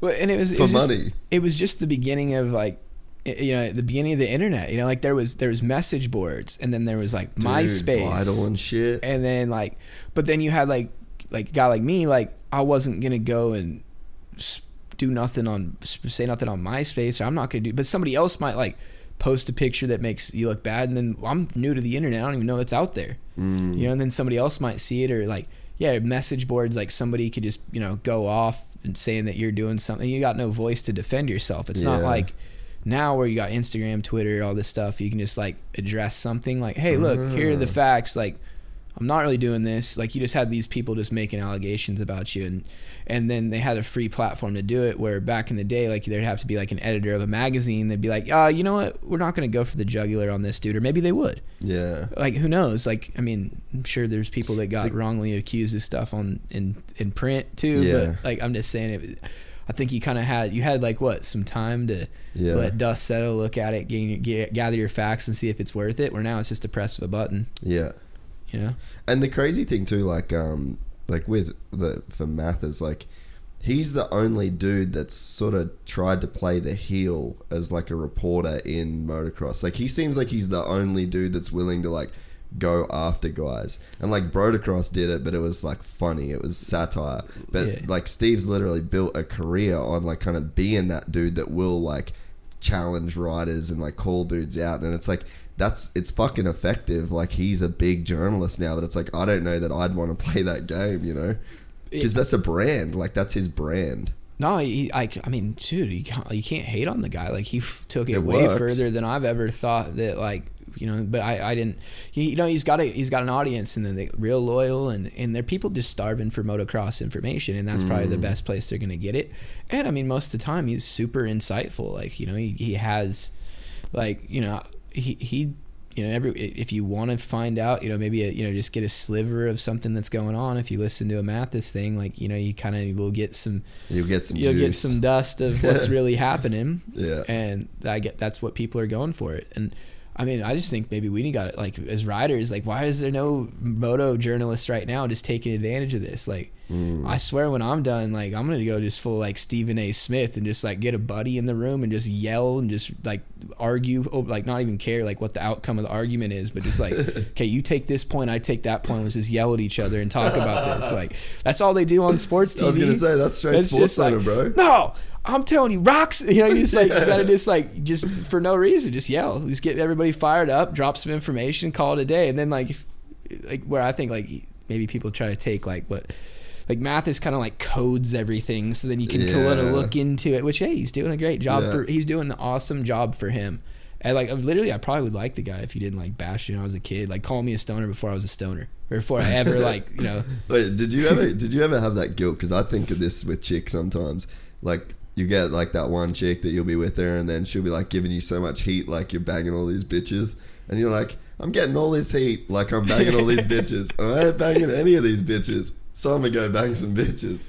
Hey, it's like the same thing. You were like, fuck that, I'm gonna go be a stoner. You want me to be a stoner? I'll be a stoner. Look, I got hurt, and I went and got my medical card. I watched way too many buddies get on the opiates and have a real hard time getting off. I mean, I had a hard time. I had to lock myself in a hotel room for a week and just sweat it out and miserable. And but you know, that's life. That's what you got to do. And those, you know, painkillers are awesome when you need them, but then there becomes a time when they're just a crutch and you don't need them. And weed for me was a huge help to get off of that stuff. And I mean, the amount of nerve pain that I was going through for months at a time, like, just calmed me down and made me sane without giving me it felt like it was making me sane to calm those nerve pains, and I wasn't taking opiates. And then like, once you're like, you don't need weed, you just stop. It's not like there's no real chemical dependency on it. You might form a lot of bad habits, but it's way, I mean, you can just stop. For me, I can just whenever, you know. Yeah, dude, I definitely don't have to name names, but like, I think that whole opiates thing is like, that's such a, like, no one's really ever talked about that shit. Like, I know a few of you guys went through like super heavy shit, and like, dude, like literally lives got ruined in the motocross community, that it seems like no one really ever wanted to go there again. Like, I always sort of half even thought it was weird that there wasn't like reach out for support to those guys. Like, seemed like the industry sort of blackballed some dudes straight up, and it was like, fuck, man, these are kids that have been like in this sport forever, and it's like, as soon as there was some of that sort of stuff going on, it's like, that's it, we don't talk about them, we just, they're done. Like, there wasn't really much help, it seemed like. Yeah, I mean, I don't know if it's rough, man. I mean, you kids, you're young, you get hurt, like, you know, you're probably get your first taste of a painkiller if you're a motocross kid at like probably, you know, under the age of 10 or at least under the age of 14, you know, like you're going to break a bone at some point before that. And then, you know, you're going to get on something, or you're going to be in the hospital where you're getting it. And then kids, you know, grow a tolerance for it. And then back in, when I was young, I just think it was way more accessible, and nobody really thought of it as something bad. And, you know, if you stubbed your toe, but say you sprained your ankle, like doctors wouldn't really think twice to just hook you up with a little prescription of something, and you wouldn't even think of it as being bad. Yeah. So you just take them, make you feel better. The next thing you know, like, people just like them too much. Yeah. And it's just extremely sad. And I hope, you know, it's not like, oh, like, I don't think, you know, smoking weed, that's the answer to it. But that, for me, when I had this gnarly, crazy nerve pain, that was the only thing that kept me like sane. I feel like was just, and it helped me. So everybody's different. I don't know. It is what it like, but I don't know. At the same time, like, what do you do when like dudes are breaking bones all the time? You're just not going to give them stuff. Like, I got buddies that like damn near break their neck, like, and the doctors won't give them, like, they won't like help them with anything. So it's a double-edged sword, because they got some people that are dying and in need of pain medicine, which I still to this day think that you need it. Yeah. At times, that's what it's there for. But it just, some people latch onto it and abuse it. And yeah, it is really sad that we kind of dump these kids out, but then at some time too, you know, you got to want to get off of it yourself. And I think that's the hardest thing, you know, for people that are locked into it. You got to want it for yourself. Knowing some of the dudes that went through that stuff, because you had, like, some of those boys were like your friends too, right? Like, what was that shit like, even seeing that stuff go down? Well, it's just you just see them, like, you just kind of see traits. And then, unfortunately, you know, some people would end up, you know, stealing stuff, and some people would end up, you know, just be able to like maintain their habit, but just not really, you know, it's just sad, man. It's everywhere. And it's not just racers. It's everything. And it's just a really, really sad thing. And hope everybody, you know, hopefully everybody can figure it out soon. And maybe, you know, hopefully there's something new that helps with pain that doesn't have addictions. But I'm sure it's a double-edged sword. If you're given something that helps you, you're gonna probably end up abusing it at some point. Dude, I remember, like, because I mean, I broke tons of shit as a kid, and we'd have like Panadol Fort you could get here, and then Endones, which are like, they're like a opiate, but just nowhere near as strong, man. Like, I'd have Endones when I'd break shit, and then I remember having an Oxy in America one time, and I was like, dude, this shit is a fucking different deal. Like, that felt like a hospital drug, like, not like a at home broken on the couch drug. And like, people were just going through them, and I'm just like, this is a fucking heavy deal that like they can just give you that shit. Yeah, and that seemed to be the thing that took everybody down, or, you know, just took a lot of people down. It seemed like, you know, from people that were just, you know, friends that didn't ride, people that did ride, it just was a struggle, you know. And that's a hard thing to break. And I just hope that younger kids learn from it. But then at the same time, like, you know, it's cruel for the way doctors are treating people right now that have injuries, because they're not giving them shit now. Yeah. Like, oh, hey, yeah, you know, your leg's hanging over there. Here's you know, here's a couple Advil. Here's 5 Vicodin. Come back, like, you know, like, if somebody could just, like, I literally, like, compound fractured my wrist, and like, they gave me like a 3-day supply of like, and then like, you have to come back, and I'm like, you realize, like, you know, I know this deal. I know, like, yeah, I've been here before. I've been here before, and I know, like, I'm really gonna be hurting in 3 days. You know, I'm not taking these to abuse these. I'm taking these because my hands was over here and sticking out of the skin. Like, come on, bro. Like, come on, like, but it's. I don't have a migraine or glaucoma. I don't know the perfect solution. I guess, I guess it's good that they do that, and you have to monitor and make it a real pain in the ass to get relief. But then, yeah. What do you do? It's rough. I don't want to keep talking about it. I hate going down this road. Everybody's, you know, it's probably affected a lot of people in different ways, and I got no answer. I just hope everybody feels better. Yeah. With the that season that you were leading the championship, like, what was it? I remember watching that season. I was like, I would fucking love to know exactly how this motherfucker feels going through this right now, because like, you were like, it was like the top, and then it felt like you were at the bottom and everyone wrote you off, and then it's like you had this insane season, and then to the female, like, what a fucking ride that season must have been. it was especially the people you were beating, dude. just the whole thing was up and down. Like I signed with Factory Yamaha. My second race, I almost won a moto. I got second, and then like so everything's good. Like he's gonna be good. And then I went 250 West Coast. I got third behind Villapoto won. Lawrence got second. I got third my rookie year.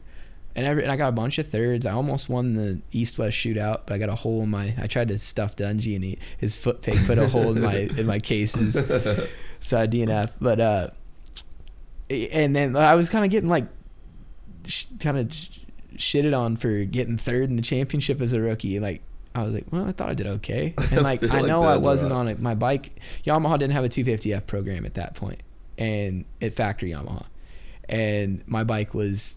I love the guys at Yamaha, but my bike was terrible. It was the slowest bike, and then outdoors, I think it blew up like 8 or 9 motos. And wow, dude, I'm telling you, it was just like, I mean, like I got a good start at Redbud, and it went like left, right, left, and this big step down the hill, and I made it to that step down, and my bike locked up on the face. And I don't know how I saved it, but I did. It was just like that scenario over and over again. So then Stewart gets hurt. Langston's gonna win the championship, or he's like trailing Andrew Short or something, and I just happen to be in Texas.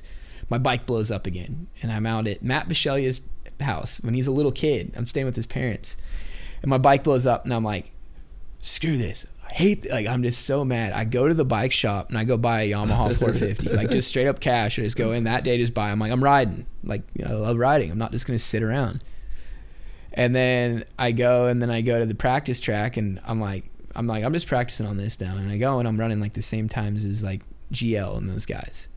I'm gonna go, hey, you guys should let me ride a 450. I think I'm gonna leave like I'm telling them, like I'm gonna probably like get out of my contract. If you don't let me ride a 450, I'm out. Like this thing's terrible. And like kind of threatened him that. And I'm making stupid money. I'm the dumbest kid. Like I don't know how I was so cocky to like think that I could pull that off.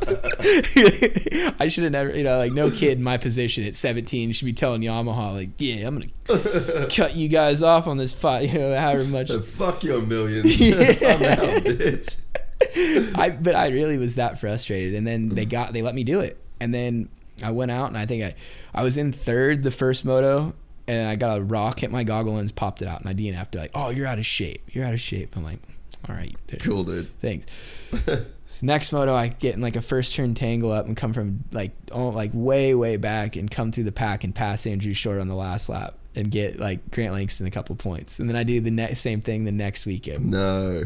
Yeah. And then, so I kind of proved my worth. I goes, and then I just stuck to my guns. I'm like, I'm not riding a 250F. Not doing it, dude. That's so heavy because you think like not just the team but Japan, like how much they would have invested in that bike. You were just like, fuck this, bro. I'm such an idiot. I'm so stupid. But yeah, so I was riding my bike during the week that I bought, and then I gave him my suspension. I'm like, yeah, just make it like this is what I said. It was like in between Supercross and motocross, and I would just go to the test track and just ride every day on my own bike. And then like I started going, they got Chad, and they got Langston, they got all these guys, and I'm going, and I'm like, kind of like on pace, this, yeah. Like, and I'm 18, just turned 18, and then I went into the Supercross series and almost won my first heat race. Chad got me like the last corner, and then I got second behind Chad, A2, and then won a race. I think I'm the youngest guy to win a race. Really? For sure on a 450, like 100%. Ron Lachine did it when he was like 16 or something, and when it was 250s. 250s. Which, I mean, if we're being real, he's the youngest guy, but 450 that claims. 450, yeah. We'll give it to you. But Ron Lachine's the man. But anyways, yeah. So and then won a race, got like tons of heat races, always like setting fastest times, and then it was like I kind of set myself as like the guy. Yeah. And then Lawrence got in all his trouble, and I got in a bunch of trouble. Like I got in trouble with him, like just the dumbest things, like not even doing anything bad, but just being in the wrong place at the wrong time. Dude, J-Law though, like I never had too much to do with him, but he lived close to me at some point over there, And there was like one day where he like literally tried to fight me in an Albertsons car park, like literally just random. Like he had no idea I worked in moto, and I'm like walking out, and then he's just like mean mugging me the whole time. And I'm like, and I was, dude, I had Christophe Porcel try and fight me at Parlour one year in 2010 because apparently I've like banged some chick he was with, and then so I was like, fuck man, I kind of always wished I had like the I bash Porcel story, but I never got it. And then fucking so J-Law's like walking towards me, and I'm just walking out, and I didn't even know it was him, and I just saw this dude like just fucking staring me down, and I was like, dude, this guy's like kind of fucking creeping me out. And then I see it's J-Law, and I'm like, all right, cool. I feel like I'd be down to throw down with J-Law for the story.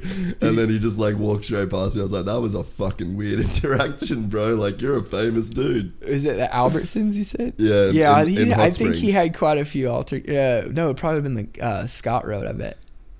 If you seen him at Albertsons. Dude, maybe it was. Yeah, because that was, like, I think he had a few, I bet you the security cameras in that shopping center probably caught a few J-Law altercations. I just thought It was right by his, I don't know, he was the funnest person to be around, loved riding, loved everything I liked, but then occasionally, like, yeah, somebody'd have a story like that. I mean, we've fought each other a couple of times, but we were cool after. But like he every once in a while he'd turn the switch and he'd be mad. I don't know, but he was so funny, man. Like I just loved being around him. I don't know, it was so different from what I grew up doing. Like I had freedom. This dude was just killing it on a dirt bike.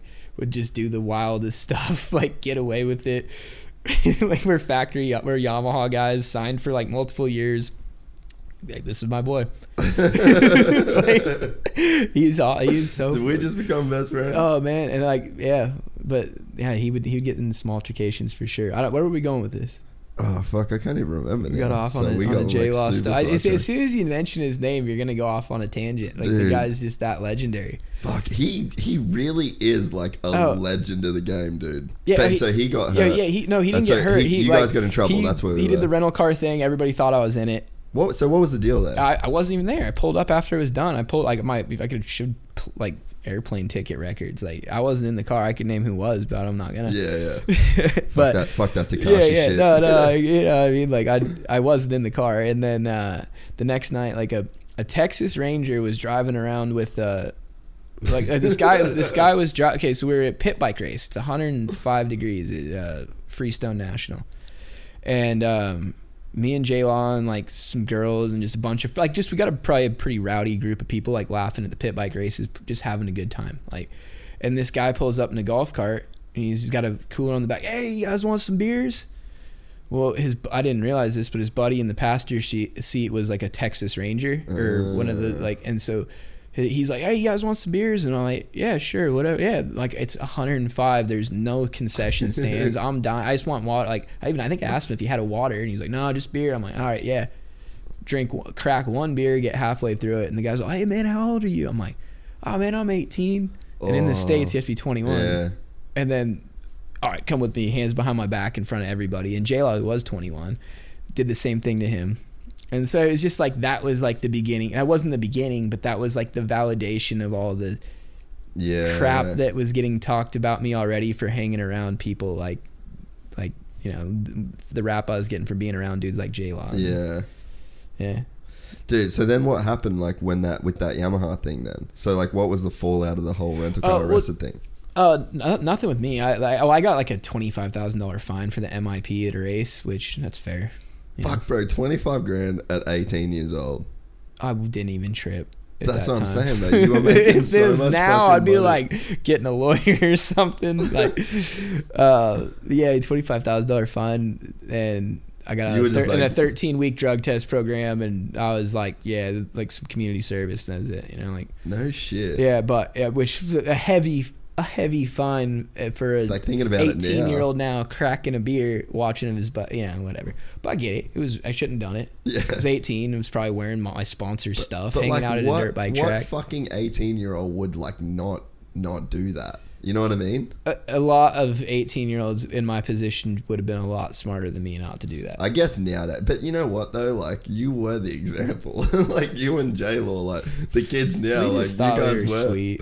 We just thought we were sweet or something. I don't know. And it was just at that point where J-Law won the championship, and it was like we were getting too sweet. So somebody was I don't know who was really behind any of it, or I mean, maybe that might be just a stroke of luck. And then Jason gets in a fight at Redbud and goes to jail, and then they kicked him out of the AMA, and he already like had that deal happen with Villapoto where he launched his bike. This is all in like week after week after week so then like yeah, and then he was, I had to go to jail for a little bit for another just little altercation. So it was just like, it reflected, it put me in a bad spot. Then the following year I get hurt, like blow out my shoulder right before Supercross, and had just a kind of a crummy year, and just kept, sometimes when it rains it just pours, tore my labrum, had to get it repaired. The week I get back on the bike 2 weeks before Anaheim, chain snaps on a triple on step off, I get KO'd,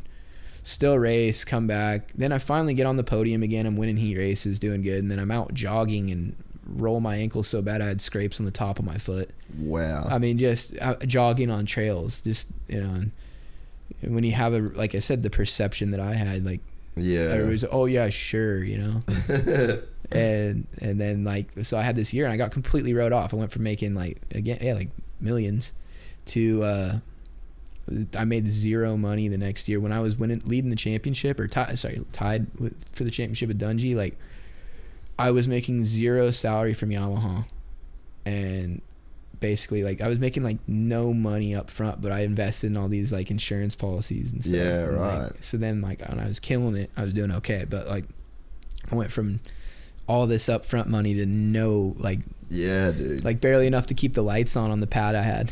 No shit. But it was all good. Did you when you got like those first, like the initial contracts, were you like trying to save money and shit, or like is it just not really on the radar at the time?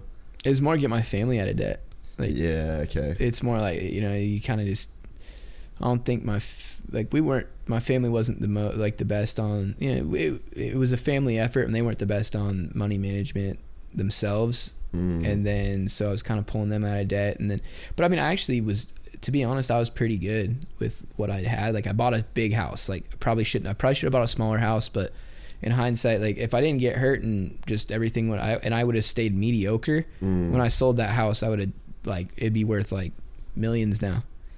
And I bought it repoed, so I didn't take a hit or nothing. But like, I didn't make any like real bad decisions. It was just kind of how, like, I mean, how many years can you live the dream, and keep it going? And I've lived the dream a lot of years and kept it going. And I'm not like, I don't got tons of money in the bank, but I've been like able to keep myself real comfortable for a long time. But I always now, like, it just puts, if I would have saved money, I'd have zero stress. I'd just be like, yeah, whatever. Because like, realistically, you could have bought a house for like, $400,000-$500,000, been a fucking gangster house, paid cash, and like, that's just always there. Yeah, but then I bought a really gangster house. Yeah. And then I would have had a really gangster payout, but just like the way the market crashed, all this kind of stuff happens, and you're an 18-year-old kid and you think you're the smartest dude in the world, and you're really just a dumbass 18-year-old kid that can ride a dirt bike. When did you realize? We made way worse decisions back then. Like, we were way dumber. Like, now you actually have to be like there's the opportunities out there aren't like they were. Like, you could just be a dumbass. Like, it was geared for dumbasses. Dude, like the best thing about you is that you fully fucking get it. Like, dude's like, when I had Seth Enslow on here, like, I fucking love that dude, but he just like kind of didn't put it together that like he fucked all that like money shit up, or like that side of it, but I guess like maybe it was just like, that's the fucking time, right? Like, you guys just didn't know back then as much as now. Well, and there's people taking advantage of you big time around every corner when you got that type of money. And there's people taking it. I mean, I go on for days about that. I don't want to, but yeah. I mean, there's people that you think have your back that don't too. And I'm sure, like, I mean, I don't like Seth he's the man. Dude, and he works his OG. ass off, and I'm sure he wishes he could have saved some money. But how much money did he really make? You know, like, yeah, true. You got to think he was like the original like Tyler Bierman. You know, like he just a gnarliest sender free rider. I mean, that's maybe not the best. Well, he was the first dude to ever get paid to wear gear that didn't race. Yeah, but I mean, I'm sure it wasn't quite like what it is now, or back in that. But yeah, I mean, who knows? I mean, I don't know. $1 million if you're living life can go quick. You know what I mean? If you're not investing it and you're just living life with it, that's gone. But like, how much of that? Like, there's got to be a bit of you that looks back and it's like, well, I'm kind of glad I had that much fun. Oh yeah, it's like you guys fucking live. I didn't buy shit. Like I didn't buy cars. Like I still got the same truck. Like I still have the same truck that I bought when I was 18. Like my first truck I bought, I still drive it.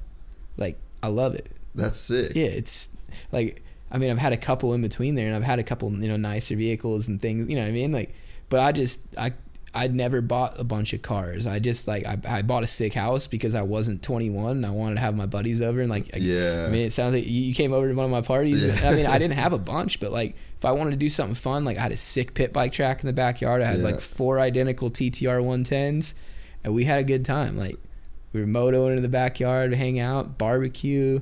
I had 6 sound systems, but like I didn't like. Wasn't buying Lamborghinis. I wasn't doing like the real dumb. I mean, I probably bought. Spent way too much money on taking my friends out to dinner and bar tabs, and I'll get this one. Yeah. That's what gets you. Yeah. Is that? Oh, no, I got it. No big deal. That's what adds up. Them yard house visits, bro. Yeah, those are what gets you. Dude, fuck, was I? Oh, God, I just went blank on where I was going to go with that. Yeah, it was just it was just a different time though, right? Like nowadays, it's just like, you know, you look at the guys that won the championships this year, it's like Chase Sexton as an American kid. Now it's like the Dungey model. Like Dungey sort of like made this model for like doing it out of amateurs, right? He sort of gave every like kind of B-class kid hope. You know what I mean? It's like there was like Lawrence and you and Stroop and Izzy, and then in that same year there was like Dungey, and it's like everyone just kind of like went that Dungey direction after he did what he did, right? How could you argue it? I mean, if I had a kid, I hope he'd go the Dungey direction. If I have a kid and he wants to ride dirt bikes, I'm gonna be like, see this guy right here, Ryan Dungey. This is how you got to do it. Look how nice he is. Everybody likes. Like Dungey's the man. He's the best. He's like the best. Like role model, representative of the sport. Like you can't ask for a better guy. And I mean, I used to, you know, I was my rival. I used to be, you know, like. Yeah, I was gonna say, I bet you would have never thought you'd say that at one point. No, never. But I mean, what do you do? Like, I don't think Dungey was, when I was racing when we were young, I don't think he was near as good as me.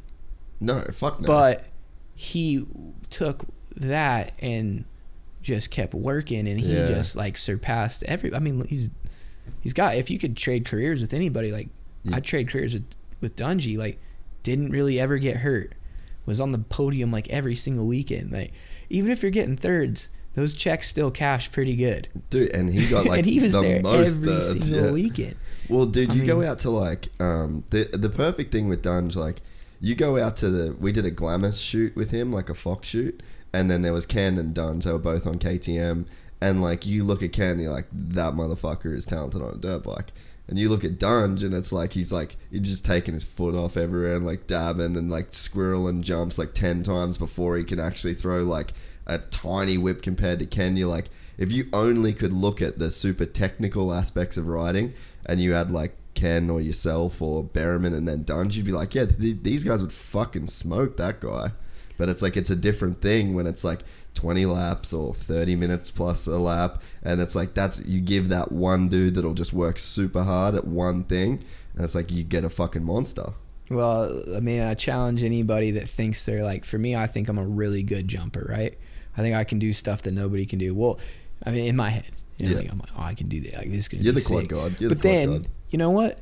Either Dungey's going to just step up to the plate and do it, so you can't call him a not technical rider. He might not be the first rider, but he's still going to do the gnarly shit. And then, like, as the track got tougher, that never really made him, like, he was just more calculated. Like, I bet you if he took the risks of that James Stewart took, he would do some pretty wild things. Like, but then he probably goes to the dunes and just thinks, like, he just doesn't have the same type of love for just riding motorcycles, or even seeing it as like a fun thing to do, because I feel like you see things that other people don't see. You're like, dude, that would be so fun. Whereas, like you said, the freeway thing, like the jumps along the freeway, whereas Dunge probably just doesn't even look at that shit, you know? Maybe he does, and maybe he just goes risk towards reward. Yeah, true. I don't know. I don't know what he thinks, but man, he, like, to say he's not a technical rider is you know what I mean. I know exactly talent, what exactly what you're saying, and I've probably been a guy right there with you saying it. But I've just,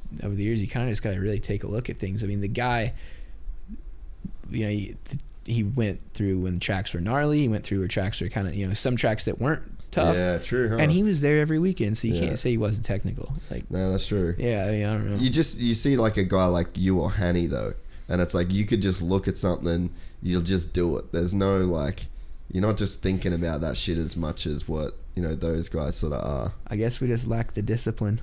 Yeah, mate. But it's just different maybe, things though. I like, for me, I think my biggest problem is maybe I just didn't, when I was a kid, like, I probably want to do better to race. Like, tomorrow we're racing Auckland Supercross, and I probably have a burning desire in my gut to do better, to do good tomorrow, like worse than I had when I was racing these Supercrosses. Yeah.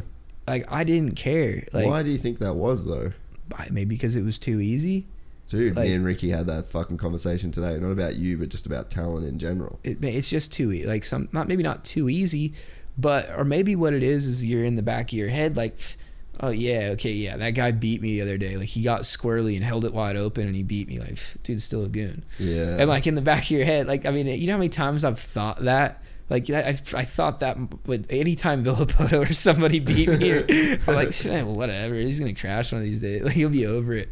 And you know what? Guys like that just keep continuing to get better, and guys with that pussy mindset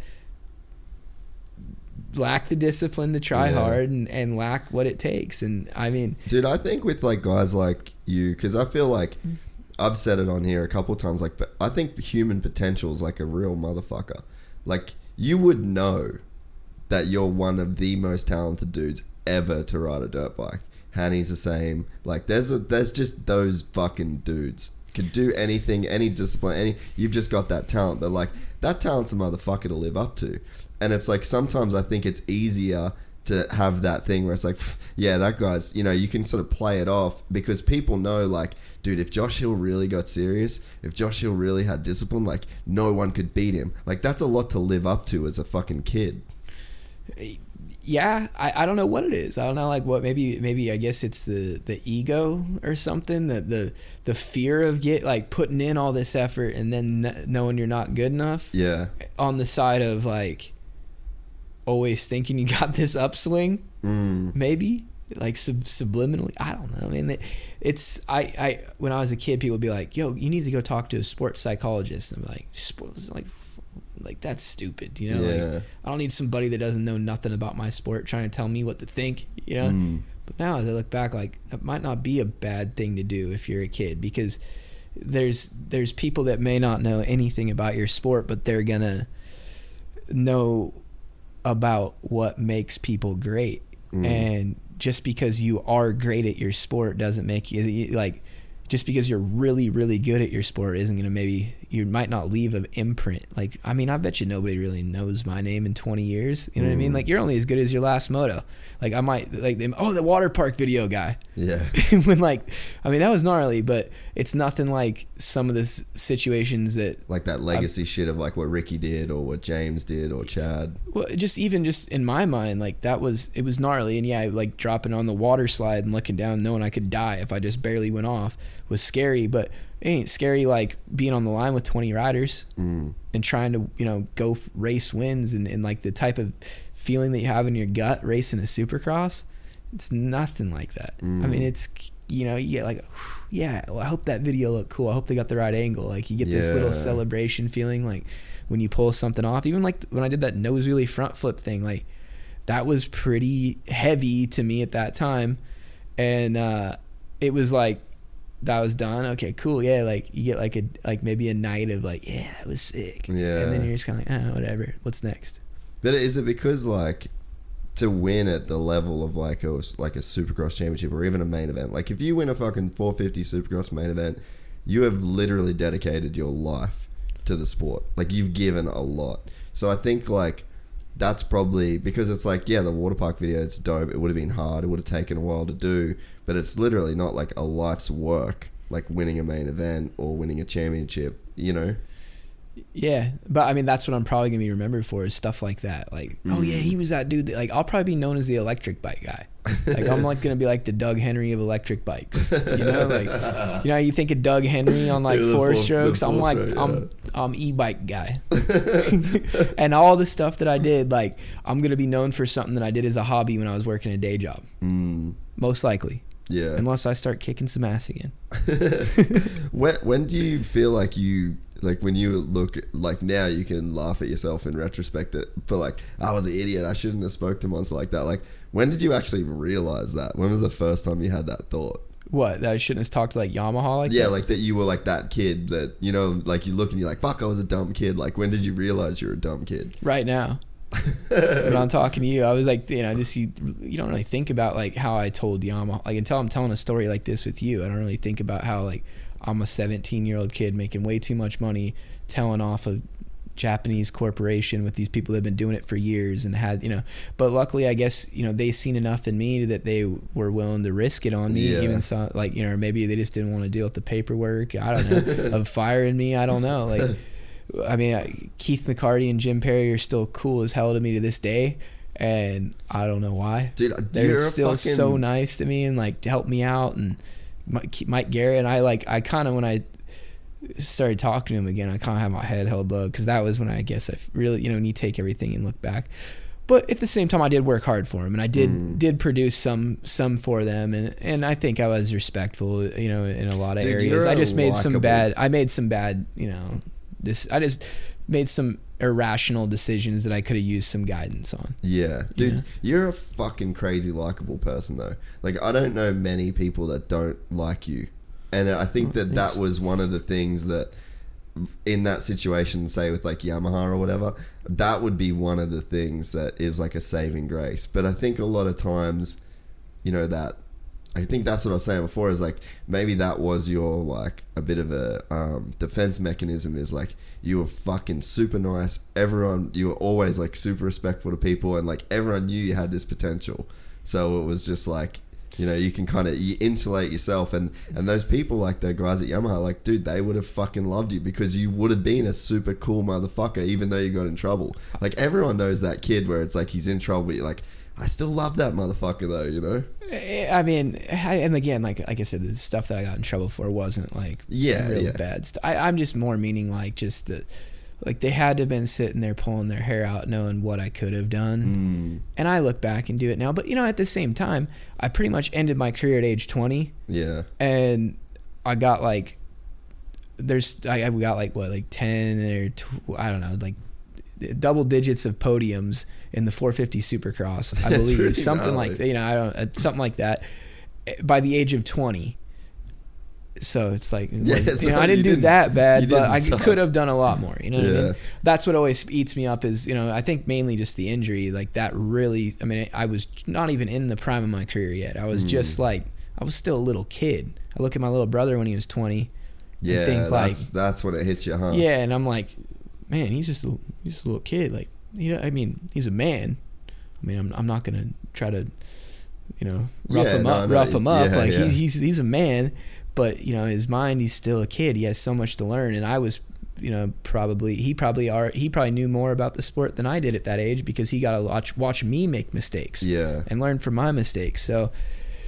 Yeah, man, it's just wild how quick things fly by, and you really only get one opportunity. And I'm so fortunate that I'm even sitting here in Australia or in New Zealand, talking to you, racing dirt bikes at age 30 when my career should have been done 10 years ago. Well, that's like the one thing that you can look at with it all to like not be bummed is like Dunge ain't racing. Like he achieved a lot, but it's like that his career's done. Like there's really not going to be anything more sort of added to his story. Like I think you do underestimate your impact a bit though, because it's like you would be inspiring fucking thousands and thousands of kids every time you post a video doing something right. Like, so it's like you can't discount what you're doing. It's like it's different to what you came up doing, but it's like there still will be like, and dude, you to be the fucking e-bike guy, like it sort of sits here and sounds a little bit retarded because everyone on the weekend's going to be riding 450s, but like there's going to be a time where all of those bikes are e-bikes. So like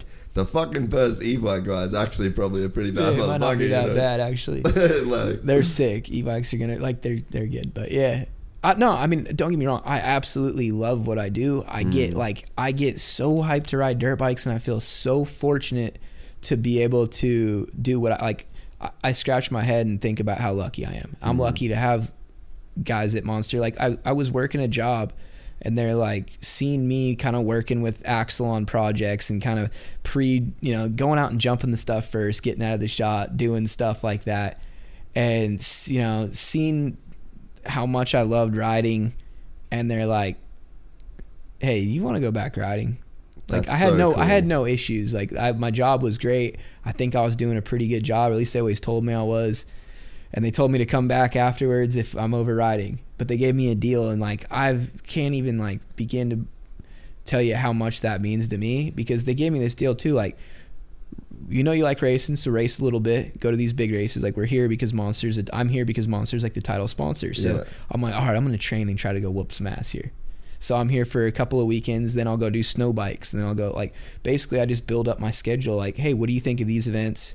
Cool if I do this. Okay, we want to do a video here. Like, I am the luckiest dude, because that gives me a platform to post cool stuff. And I mean, that's the epitome of what you want to be. Like, if you're a free ride guy, you need that company that's going to support you, back you, give you a platform, and give you some, make it to where you can do this for a living, and then everything else follows. So I'm like, I look at it and I'm so lucky and I'm so blessed. But when I look at my racing career, I think of like how much more could have been added. Like, I left so much on the table. Like, I don't think, like, I don't ever like say this, but it's like there's not a doubt in my mind that I was better than like Dungey and Villapoto in my own head, but I never got it. Like, I'm the only one that knows that. Maybe a couple of people that watched me as a kid might think that. My dad might think that, but I never got a chance to prove that. So I just I still love riding dirt bikes so much, but that side of the racing bums me out, because I never got to do that. So now I got to live through my little brother, or, actually this weekend I got a chance to go give Jason Anderson an elbow and see what happens. So I'm like ready. Dude, like, you're riding fucking good too right now. I'm like in this place, maybe I was just complete sheer false confidence, but I think I can win. Like, I straight up think, like, if everything cards fall right, like he gets a bad start, like, I think I can beat these dudes. And that's so cool to me. Are you going to do any Supercrosses in America this year? I've got some deals. Surely. I don't know. I'm sure I'll be at some Supercrosses in America. That'd be sick.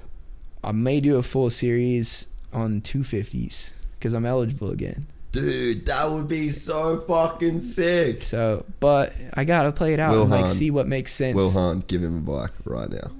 That's what I'm saying. Maybe if we get to bed, it's 10 o'clock. If I get to bed the next hour and a half, maybe I can pull something off good tomorrow, and maybe everybody will start giving me the good parts. Yeah, that's what I'm saying. Just give him one of them star bikes. We know there's plenty of them laying around. It'd be fun. Like, I 250s, like, I hated them. I only rode them for one West Coast series. Yeah, I feel like the bike might have got a bit better since then. But dude, they're now like as fast as my 450 was back then. Like, I don't think there's a better bike. I rode one with like Öhlins suspension, and I was faster on that than my 450.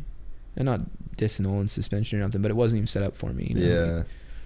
Dude, that's it. That's got my mind going like, West Coast. So so there's a little bit. I'm gonna take a break when I get home and do snow bikes for X Games. Like, I really, really want to win that, and I know that's big for like my sponsors. So, but I don't think it's if I'm training to do that when I get back, I still have like a month to get ready for. What's the process of training on a snow bike? Do you have to just go up in the snow? Go be miserable in negative 15 degrees. And so where do you go? I'm going to go to Minnesota. Fuck that place. Minnesota's great. In the awesome winter, people. In the winter, bro. Dude, I can't do that shit. It's not bad. If you got like, if you can keep your feet dry, and you got like, keep your feet dry, and you got like the under layers and stuff, it ain't bad. Like, you know, you go ride and you'll be in the elements for like 20-30 minutes, and then you come back in and you know, hover around the heater and warm back up in a trailer or something, and then go do it again. You know what I mean? It seems like so bad, but once you live through it, you're like, it actually is kind of cool. You're like, you're kind of like you're out there in the elements dealing with this. It's snow, like, screw this, but I'm doing it. And I mean, snowbike, it's just a totally different just a new thing to tackle. And it's a growing sport, and maybe one day like snow bikes will be really cool and agile and like a dirt bike and light, maybe. I mean, I hope so, because they're so new, and it seems like a good concept. I know like the dudes at Timber Sled and Yeti, like they're like trying to make them like what do they like to ride now? Heavy. And then the bikes, like they need to make a specific snow bike engine, because like 450s just aren't fast enough. Like you gotta like build a 450 out to the max to make it feel like a 250. Because you got one of those, you got like a Yamaha 450 like fucking bombed, right? Yeah, I had this guy Junior Jackson, he builds like just basically bikes for like top speed. Like he builds hill climb bikes, he builds flat track bikes. Like my pipe like comes straight out because the Yamaha's got there's like no muffler, right? There's no header. It comes straight out the back, does a little turn, and comes in. It's a pipe. There's no header. Like the thing just screams like it. We did it. We put on the dyno, and like the dyno would get like I think a stock Yamaha like 60 horse or 61 horse, which is high for most dynos. And I think mine made 81 horse on that dyno or something. So it's like, you know, it's a couple, like it's on other dynos, the number is going to vary and stuff, but it's like, what is that? Close to, it's like 20 horsepower more. Well, it's 20 horsepower, but I'm thinking like the percentage wise, it's like 30% more power or something like that. Like that's pretty good. It's a big jump. Yeah. What was that thing like to ride in the hills? It was cool. Well, there was just this one, it wasn't cool for technical stuff, but there's this one jump that like Raha kind of resurrected. It was like over a road. It was just like a big tall cliff, and like you could just like back in the day it was wide open, everything you had just to get up on top of it. But then I realized like another 100 feet down, like there was a landing, and you couldn't get to it on a stock 450. Like I couldn't imagine that. And so I was just like, oh, let me take that thing out there and send it to the landing. It really wasn't gnarly, like, because it was like the landing kind of followed you, like, you know what I'm saying? It was just like, it made it way cooler because you were landing on a downside and you had to hit it way faster. And you probably, I mean, we never measured it or nothing, but it was probably a clean, like, it had to be close to 200 feet. It's a fucking big jump, dude. It was about as safe as 200 feet could be. Yeah. Have you thought about that, you know that General Sipes thing that Red Bull's doing? Yeah. Have you thought, like, if Red Bull made that into a series, or like someone made that into a series, would that be something you'd do? Because like he did the hill climb, which you did, and then did you do the same one as him? No, I didn't even know he was doing it. I already had plans to do it. And then he showed up and did one. Oh, Snake, you got me. And I already knew, like, he's got Red Bull backing him to do kind of what I do at Monster. Yeah. Like, but I do more, that's like, what I'm saying. It's like he does GNC. He does like GNCC where I do like free ride. And like, so we're you different. Could do GNCC. Supercross is like I'd love to race him in some Supercross more. Like that's where we should just meet up and race. Like, but you wouldn't do that, like you wouldn't do the fucking Erzberg rodeo. No, like, hell no. You wouldn't want to do that shit? I want to pay somebody so I look like a dummy in front of all my friends and get wet and cold and screw my bike up. That sounds like the worst idea ever. We're just saying I want to ride for fun. You should go do Erzberg. I'm good. Yeah, that doesn't look fun. I don't want to have to drag my bike up over a tree. Like a quarry of rock. Yeah, and then like get stuck. I don't know, man. I'm good on that. I actually tried to go to I tried to race him at this thing. It was a sprint enduro. It just happened to be like out in North or South Carolina, like an hour down the road. And me and Jace Owen were like doing nothing. And we seen Caleb Russell the day before at a track. He's like, come race, come check it out. And I got something in my eye out hiking so it was 2 days before. And the next day I was out hiking with my girlfriend and I was like screwing around, jumping on like hanging off some tree. And I was looking up and I got like a bunch of bark in my eye.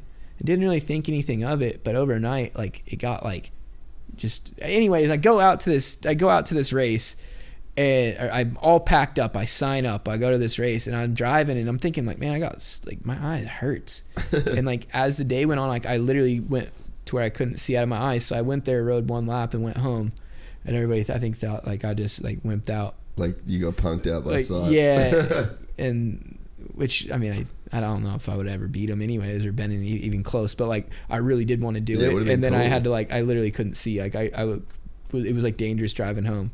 Dude, that's heavy. But I'd like to do it again. Those sprint enduros are pretty cool. They're, so they're like time trials. Okay. But what I figured out I got to do if I do them, those guys have those electric mountain bikes, and there's a course, right? It's probably like I don't know however long, like it's 10 minutes or 10-minute lap like through the trees or something on a dirt bike, maybe more, 50, whatever, 10 minutes, let's say.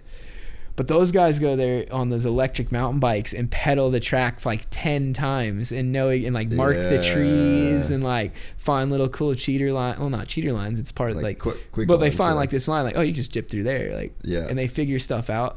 And I just showed up there like with one eye, like walking around like, yeah, I'm going to try to race for a second. And yeah, I didn't have a hope. Like I would love to do it though, but I'd have to definitely like prepare for it. Yeah. And I was on my only bike I had was that snow bike thing that I was talking about, and it was not ideal for like the woods. Gnarly, dude. It wasn't ideal for the woods and stuff. 80 like, horsepower. Yeah, it was like, like that was about how much I'd cracked the gas. Like, bop, bop. Dude, we've been doing these Transmoto enduro races where it's 6, like they do 12, 6 and 8 hours, and you get a team so you can get like 2 or 3 buddies, and it's just a transponder. So you can ride whatever bike you want, you can swap bikes, you can ride the same bike. Like it literally doesn't matter as long as your transponder goes around the track. And the only bike I got is a Honda 450, and like it was through all these tight trees and shit, and I was just like, I was like, I will literally ride anything else. Like anybody else has a fucking bike that I can ride, I'm down. And I could not imagine riding a fucking 80 horsepower 450 through that shit. It was cool. Like, and how it works is like there's a grass track, and then there's like a yeah, that's kind of how these are. And then a thing or a woods track.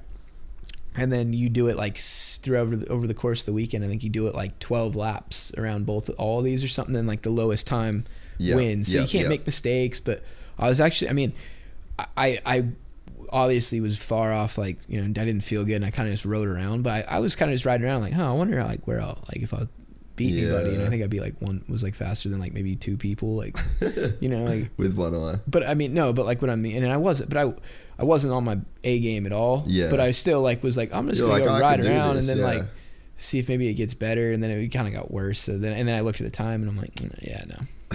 I'm out of this. Did one lap. And was like, yeah, okay. Have you seen that TT shit? Yeah. Well, you're talking like the flat track stuff? Yeah, that looks cool. I feel like you do alright with that shit too. I suck outdoors. Yeah, so you just don't like that style. I just don't like a hang it out type guy. Like I don't like getting head shake. Like I supercross. I like jumps. Like the more technical, the more time you're in the air, like the less I don't know. For me, the more comfortable I feel. Like I'd rather be 40 feet in the air than going 40 miles an hour swapping out. Dude, I did. We just rode from Cairns, which is like way up north where we grew up, to the tip of Australia and back. So it was like we went 8 days. It was like 8 hours a day. Like I had a KTM 450 with fucking motocross gearing, and like I'd never really ridden a bike in top gear that much because I was always the same. I was like, I don't really want to just fucking hold it open. Like I don't really see the point. But after 8 days, just literally holding a 450 fifth gear wedged for like hours at a time, like until the thing ran out of fuel, I was like, I kind of get this now. Like it actually turned into fun for me. But forever, dude, I was like, this is fucking, like, I don't want to go this fast. Yeah, I don't like crashing at those speeds. It's so gnarly, dude. I mean, it's fun. I like it. I just guess I haven't done it, you know? Like, there wasn't really any money to be made in motocross for me. Like, I always just had supercross only type deals, and then I just spend the rest of the time, like, doing what I like to do. Like, after I got hurt, you know? Yeah. And I just spend the rest of the time doing what I like doing. And I was always cool with that. And what I like doing had motocross suspension or enduro suspension, and felt like I would just ride supercross or free ride for the longest time. Yeah. And then this year I was like, I need to get back into shape. I'm like, I'm turning 30. I'm fat. I just had a beer belly, you know? I'm just like, was eating whatever I wanted and just, you know. You're not an athlete. at this I wasn't point? an athlete. I would ride and I would do cool stuff on a dirt bike, and I would occasionally go race, and I could hold my own. But I was, I just had let that go. I wasn't trying to, and then I'm like, I'm turning 30, and being a 30-year-old like partied out fat dude that goes big on a dirt bike, like, I think I'm over that. And so I just like, it was like April of this year, and I was like, I'm gonna start mountain biking all the time. Like, yeah, this is gonna be sick. Like, Yeah. I mean, it wasn't like it's gonna be sick, but that's what I tried to tell myself until it actually, and now I love it. And then I put motocross suspension on my bike, and I would just go to the track and just go ride out 20 minutes, and then just like do all the stuff that like I wouldn't do from the whole time that I quit racing dirt bikes. I just went back to the basics. Like, just go to the track. Let's just go ride. Like, you're not gonna be the fastest guy. You suck outdoors. We just try to like keep gaining it, and then I felt like I gained so much back from doing that. And then now, like, where before I could still go real fast for like one lap, well, now I can go fast for a lap, and then I can figure out what I did wrong and go faster and go faster and go, like, and I can charge through like programs that even when I was at my peak, like I was sweating in a day. Now I'm doing it. I'm like loving it every single, I don't know. It's crazy you get to that point, because like with my jiu-jitsu stuff that I do, like I got to the point where now it's like if I don't train in a day, like when I do trips like this, I just let go. I'm like, all right, you can't train. But when I'm at home, I'm like, I'm fucking freaking out to train.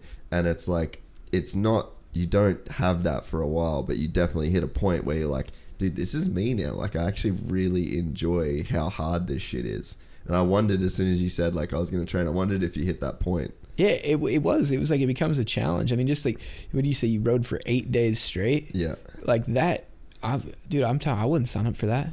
It was fun as fuck. And you guys, but like the whole time, it was like I was like, this sucks. Like I feel like I want to go home. And then you're probably at one point you're like, I'm just gonna do it because like I'm not gonna wimp out, right? Yeah, like, everyone else was doing it. Everyone else is gonna do it. Like I can't wimp out. But then like after a while, you probably actually want to pat yourself on the back for it. Yeah, right? dude, it was like really fun. It was like a really cool experience. And then like it was crazy too to like the shit you tell yourself in your head, like I don't like going fast. Like that's just what I told myself. And then like I'd be Top Gear wide open, and then I'm like, just let it go. Just enjoy it. Like this is fun. Like obviously shit's fucked. Like you could get fucked up, but it's more what you tell yourself in your head. And it's like when I told myself like, oh dude, this is a fucking long day, like I'd be asking like, how many miles are we doing today? And then like by the midway through, I'm like, I don't give a fuck how many miles we're doing. Like as long as my bike keeps going, like I'm good. But it's all the sort of the shit you tell yourself. Yeah.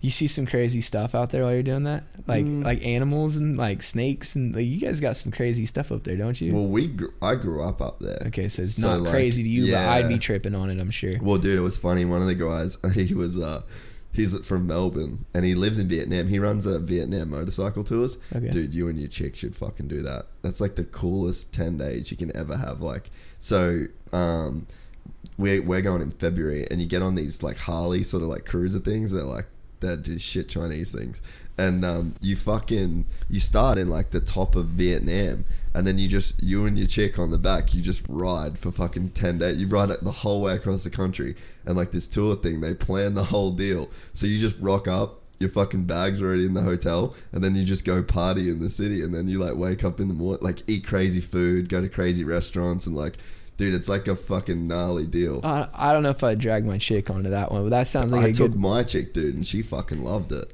She's like, her motocross experience is meeting me, and then I have a dirt bike that's electric that she doesn't have to like. Yeah. And then she's like good at riding, like because like she didn't have to like learn the whole basics of like clutch and shifting. Like it's just like, hey, you know how to ride a bicycle, right? Okay, well, do this. And then like as she could just go anywhere, like I'd be out free riding and she'd just come because she didn't want to stay at the house by herself, because she'd be visiting me in California, and then like, oh, we'll come. And then like next thing you know, like she can climb any trail that we're going to, and then when we're digging a lip, she makes her own little track, and then like, hey, put your elbows up, do this, and like and now she's like, she can get around pretty good, and I think she likes it, but I don't know if she likes it that much. Likes it. Like I feel like I'd be kind of like if you weren't riding, I would be twisting her arm like to do that type of thing, I think. Dude, but I'd like to do it with some buddies. Maybe me and you'll do it one time. Dude, where I'm gonna do that ride from like, I'll show you some videos later from. Can we get Sammy to do it? Yeah, Sammy's gonna do it, and Chad wants to do it. That'd be fun. Chad's like legit, because the whole time I was up there, he was messaging me like, "Dude, I'm doing it." Because I invited him this time, but he was doing the car thing, and like the whole time he's like, "Fuck, I blew it. Are you gonna do it again? We should do it again." And he said, "Let's do it 2020." I was like, no, I need it like a little bit, because it's hard, bro. Like we were like putting sticks in between our axles and like putting our bikes on our shoulders and like walking through fucking rivers that are like up to our chest deep and shit, and like it was like, it's an adventure, bro. Like I thought you said it was fun. Like it was fun, like, but that's what I'm saying. It's like it was hard as Yeah. fuck, but like it sort of made it fun. But yeah, that dude. Why I got sidetracked with the Vietnam story, but so the guy that owns the Vietnam tours, so we did the tour with him in Feb, and then we were talking about the Cape, and he's like, "I'm doing it," and so he's like comes up, and there's like this lagoon. And he's standing there trying to take like photos and shit. I'm like, "Hey man, like you really need to get back from the water." And he's like, no, like I'm just gonna get a photo. I'm like, "Bro, please just fucking come in." Like I was kind of tripping on it, because it's like the biggest crocodiles in the world are like just right there, just straight chilling, and he just had no idea. So that was like the craziest thing. But like the whole time we're riding, like there's like kangaroos fucking skipping out in front of you, and like heaps of like, I'm scared of that stuff. Like I don't have that, dude. But I'm telling you, I'm that guy. Like I'm fucking scared. Like we went through this one section of road, so we rode a couple of sections on the way up and back. So on the way up, I was probably doing like kilometers wise, I was doing probably like 80 kilometers through these, like it's sort of like it's like open single track. It's like one road that they've graded in, and it sort of snakes along. And I was probably doing like 80 kilometers an hour. On the way back, I'm doing 130.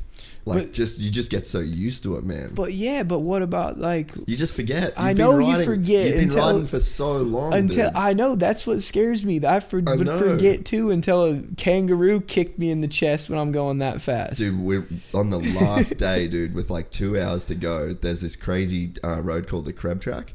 And it's like graded into this mountain range, and you go over it. There's all these river crossings, and they've got like these water bars. So it's so fun on a dirt bike, because like if you look far enough, you can like double down and like and step up. One of the funnest rides I've ever done in my life. And but there's heaps of cars on it, like full driving.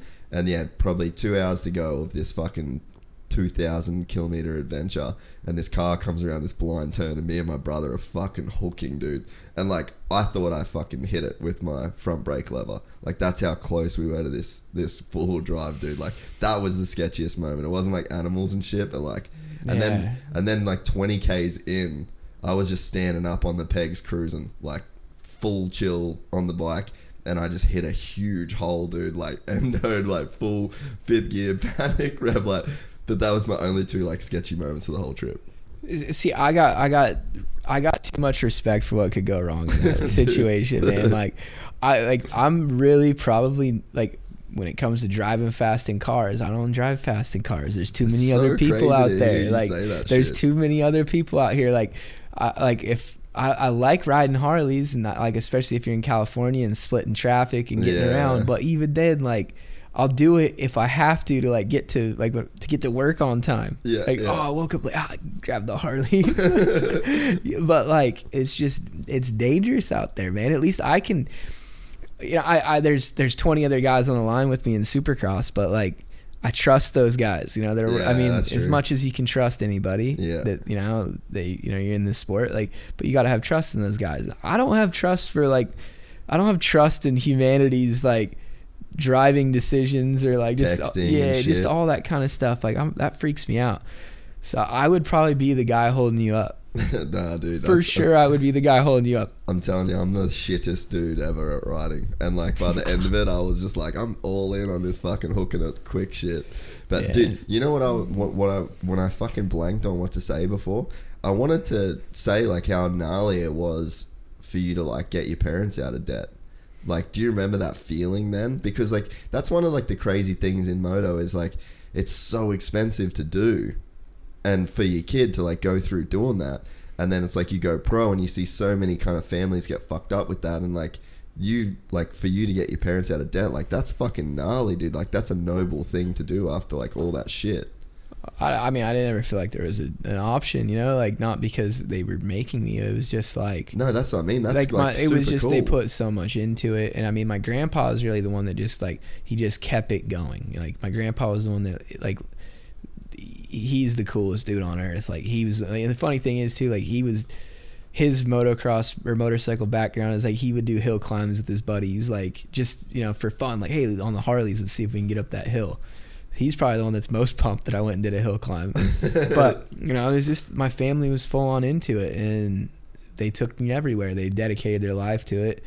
And yeah, but the thing is, I mean, my parents had me, they were super young. My mom was like, my dad and mom were like 17, 19 when they got married, and they had me when they're like 21. And damn, that's like, heavy. I never knew that. Yeah, so it's like for me, like, you know, at times like I got mad at him over things, and like we didn't talk for a little bit and all that, but at the end of the day, they were kids trying to have kids, and they raised me, and they like took me riding and dedicated their life to me. So I mean, I can't hold it. Like, I love my family to death. Like, we had our rough times and we did things, and I was a dumbass, and I see that now. And you know, I wish you could always just go back and hit the reset button, and everybody could have cool heads, but it is what it is. That's families, bro. Yeah, and I mean, man, it's cool to see my little brother killing it.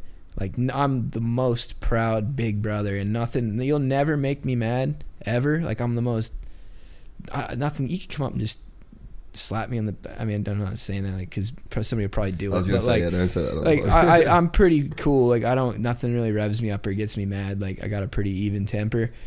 But man, if you talk shit on my little brother, like, that's when I snap. And that's the only thing. Like, I mean, I talk shit on him, but but that's because you're allowed. But, dude, I'm the same. I'll talk shit to him, but yeah, I mean, and nothing makes me more mad. And it's kind of funny because I'm sure that's how my dad was with me, you know? Yeah. It's kind of like as he comes up, I feel like I'm turning more into my dad. Dude, I'm the same. There's a motherfucker out there I want to slap because he's fucked with my brother. But like, there's nobody, like, I don't have beef with anybody except people that fuck with my brother. Oh man, nothing boils my, like, it's crazy, eh? Man, yeah.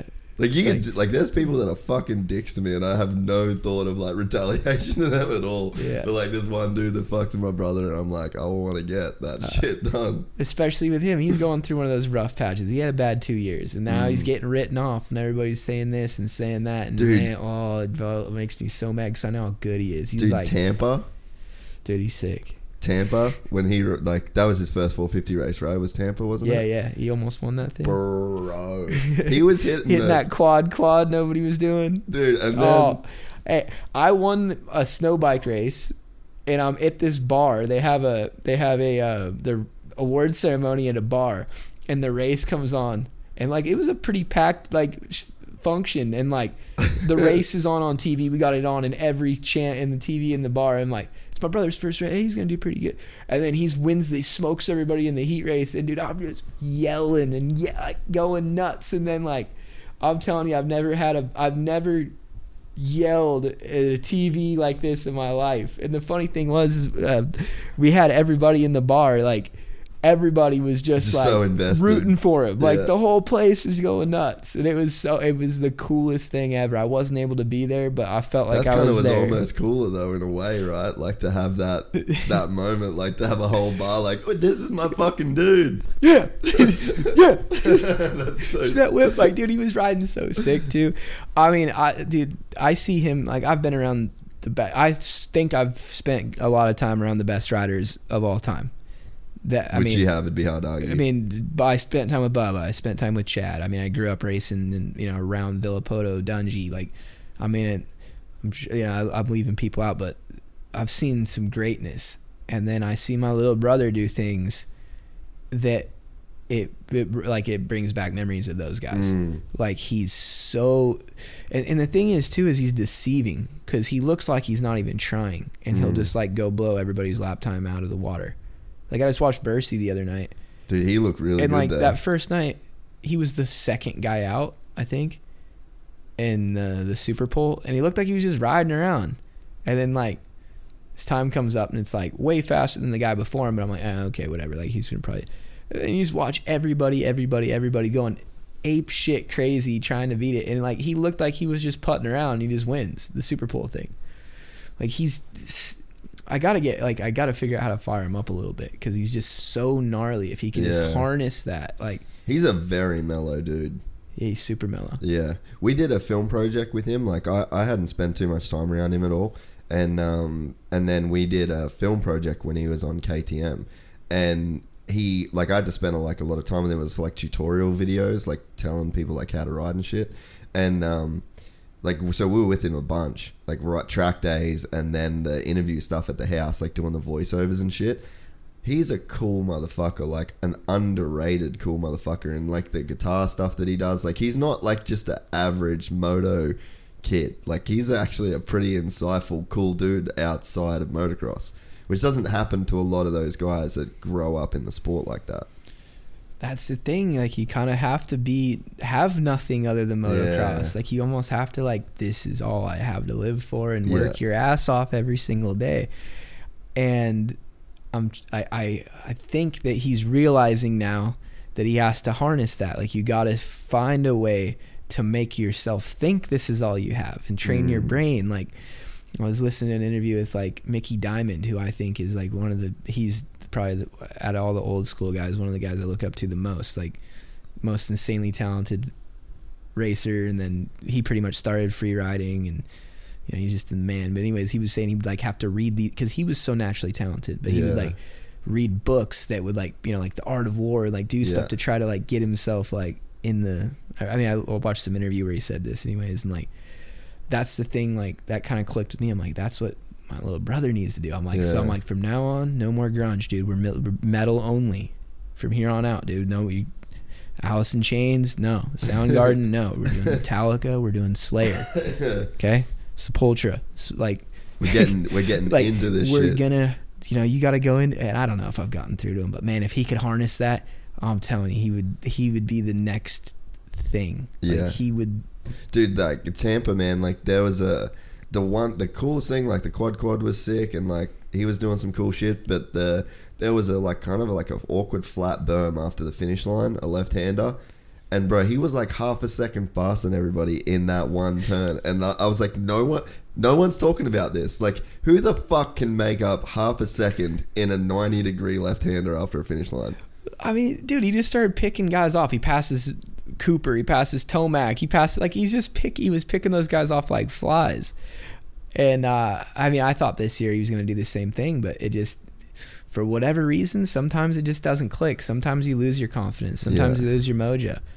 And man, but I'll tell you, that was when he was out there, like his championship was cool, but like I bet, man, that like the proudest moments of my life have been watching my little brother. Like I don't know what it is. I mean, you got brothers, so you know, it's just, yeah. So I mean, I think he can really do it if he just harnesses it. And if he doesn't, I'm gonna love him to death. Yeah. No matter what. I mean, but I gotta be like, dude, look at me. You don't want to be me, dude. You don't want to be me. You want to be the guy. Funny. Like, it's funny how the little brother thing works, man. Like, I wonder if it's the same with you guys. Like, was he like super competitive with you? Nah, he was 6 years younger than me. So it's a pretty big gap, I guess. Yeah, huh? I mean, we were, but like we were just kind of like. Yeah, you guys like never would have been on the same bike at the same time and shit like that. No, yeah, I mean, it was like video games and like doing this, like. I never learned how to snap my fingers, and like anytime he just like always just snapped his fingers in my ear when he walked by. You still like, can't snap your fingers? I can't do it. What? I can't do it. That's a fucking weird one. Right? It's like people that can't whistle. I can whistle. Like I like was like super uncoordinated when I was a kid. It's funny. Like that is fucking funny, dude. Just like little things like that. I could just never. I still never figured that one out. I don't know why. I've tried. Don't get me started. That's hectic. I don't know if I've ever heard of that. I've heard of people not being able to whistle. Yeah. That's like saying you can't clap. That's right. I just can't wrap my head around it. I don't know why. Dude, it's fucking cool the way that you talk about your little brother, because I have the exact same feelings about my little brother. Like, he fucking kills it. He manages like Toby Price and all those big dudes, and like just kills it. And like, I literally want nothing more. Like, there's no like competitive shit between, because we're close. We're only like 18 months apart. I'm like, dude, I would love nothing more than to just see you kill it forever. There's just something about your little brother. I just want to see him like just meet his potential. Like I know he's better than me. Or I in my eyes, I think he's better than me. And I just want to see him prove it. Like he is so good, and if he can just harness that and just figure out how lucky he is to have this opportunity. Or maybe he doesn't feel the same way that I do. Because I didn't feel the same way about myself when I was his age. It just happened because I was good at it. You know, sometimes you don't figure it out till later. You got to learn the hard way. And I hope that never happens. I hope he just kicks ass and gets back on track. I mean, everybody forgets he missed one podium his whole lights year on pro circuit, and you know, and then he won even on an RMZ 250 and the next year, right. And like beat straight up, just handled one on the 07. Yeah, and then I mean he had a bad year this year, but I hope he rebounds. What did you like?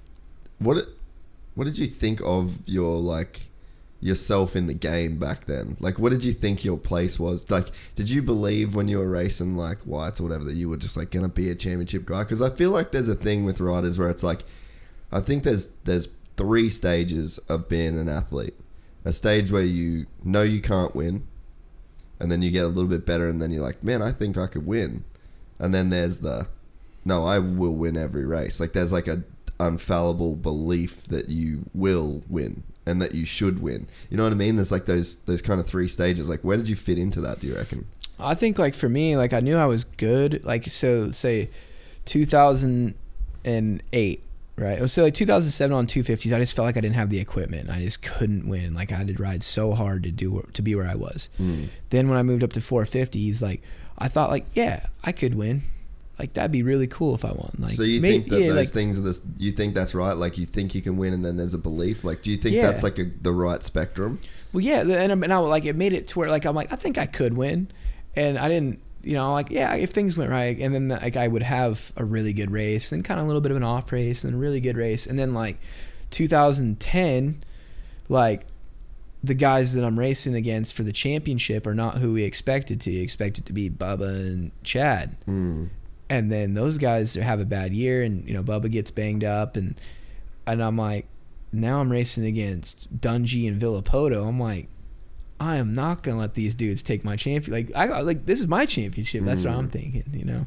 And then I ended up getting hurt. Like I broke some ribs, and you know when the series headed east and hit my head, and just like then I just had to kind of ride it out. But yeah, like that in my head then, and so that's why I was like getting like 5 straight podiums in a row. Yeah. Like, you know, I never won a race that year, but I was like.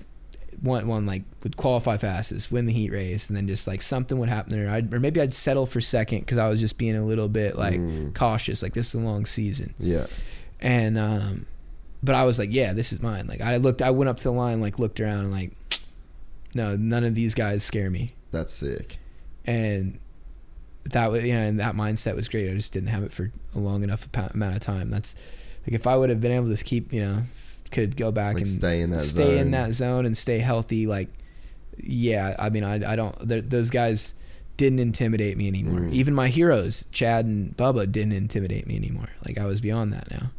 Actually, I think Bubba would always intimidate me. Yeah, no matter what, because he's just nuts. He's just the man. Dude, it's funny. Like even Ricky, like, because he always gives me shit. Because the first time I went and shot at his house, like I just hung out with Bubba for the first time, and I was like telling Ricky how cool Bubba was. And Ricky's like, "Who the fuck is this Australian cunt telling me how dope?" He was literally giving me shit for it last night. I was like, "I don't give a fuck for it. You go do that crazy shit then." You know he's gnarly. Shut up. Yeah,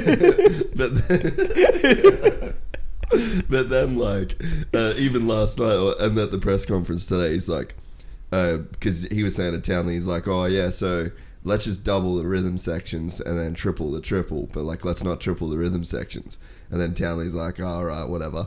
And then he's like, then because Ricky goes, yeah, because man, James used to make me do shit I didn't want to do all the time. Like he just held such like a grudge. Like for fucking 12 years later, bro, he's still dirty on James doing that shit. Dude, nobody gives James the credit he deserves. James had something that nobody else had and nobody else still has.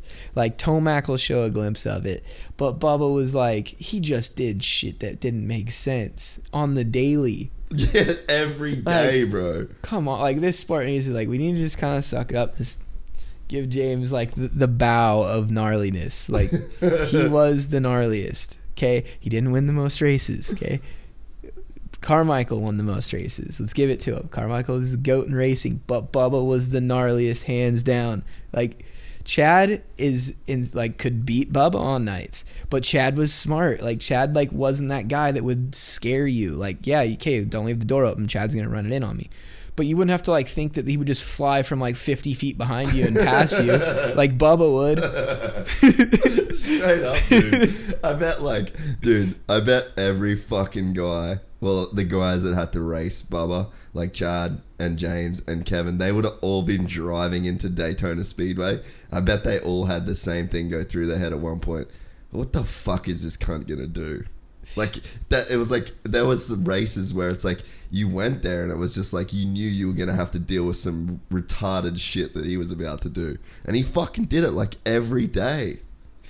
He was just nuts, man. I mean, just he just, I don't know. Why doesn't he get the credit? Why do people just, because people sort of do sleep on him. People associate his name as this negative thing, I feel now. But it's how the fuck should that work? He was the baddest motherfucker ever. He dedicated his life. The things that he gave fans, the risks that he took in front of a live crowd. Nobody's doing that. No. Nobody's doing that.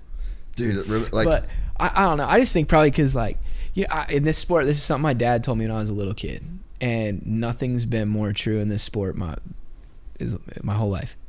You're only as good as your last race. My dad would tell me that because if I've lost my last race, you're only as good as your last race. That dude's better than you. And nothing's more true. This sport, maybe it's all sports, but this sport, I notice it. It's ruthless. If you suck for 2 races, then you suck. That's just how it goes. You're only as good as your last race. So Bubba had he had his thing where this drug test thing. I think if that wouldn't have happened, I'm pretty sure Bubba would have won some more championships. I 100% agree. That was just a whack deal, in my opinion. And then he comes back, and then he just gets straight leveled, blindsided by Dungey, which was I don't never think, happens. Yeah, I mean, it was just an unintentional. I don't think it was on purpose at all. Yeah, for sure. Dungey, I mean, it's completely outside of his character to do something like that.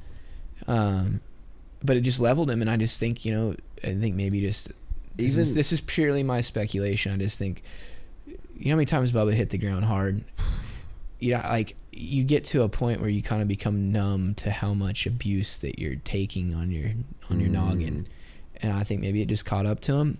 And then how do you love what that he probably just didn't feel like himself. This is just my speculation and what I think, and then you take the he didn't talk to anybody and he just stepped away, and he did it he didn't owe us anything, but all these fans out there on message boards feel like James Stewart still owes you something. James Stewart left it all on the track. That dude was the man.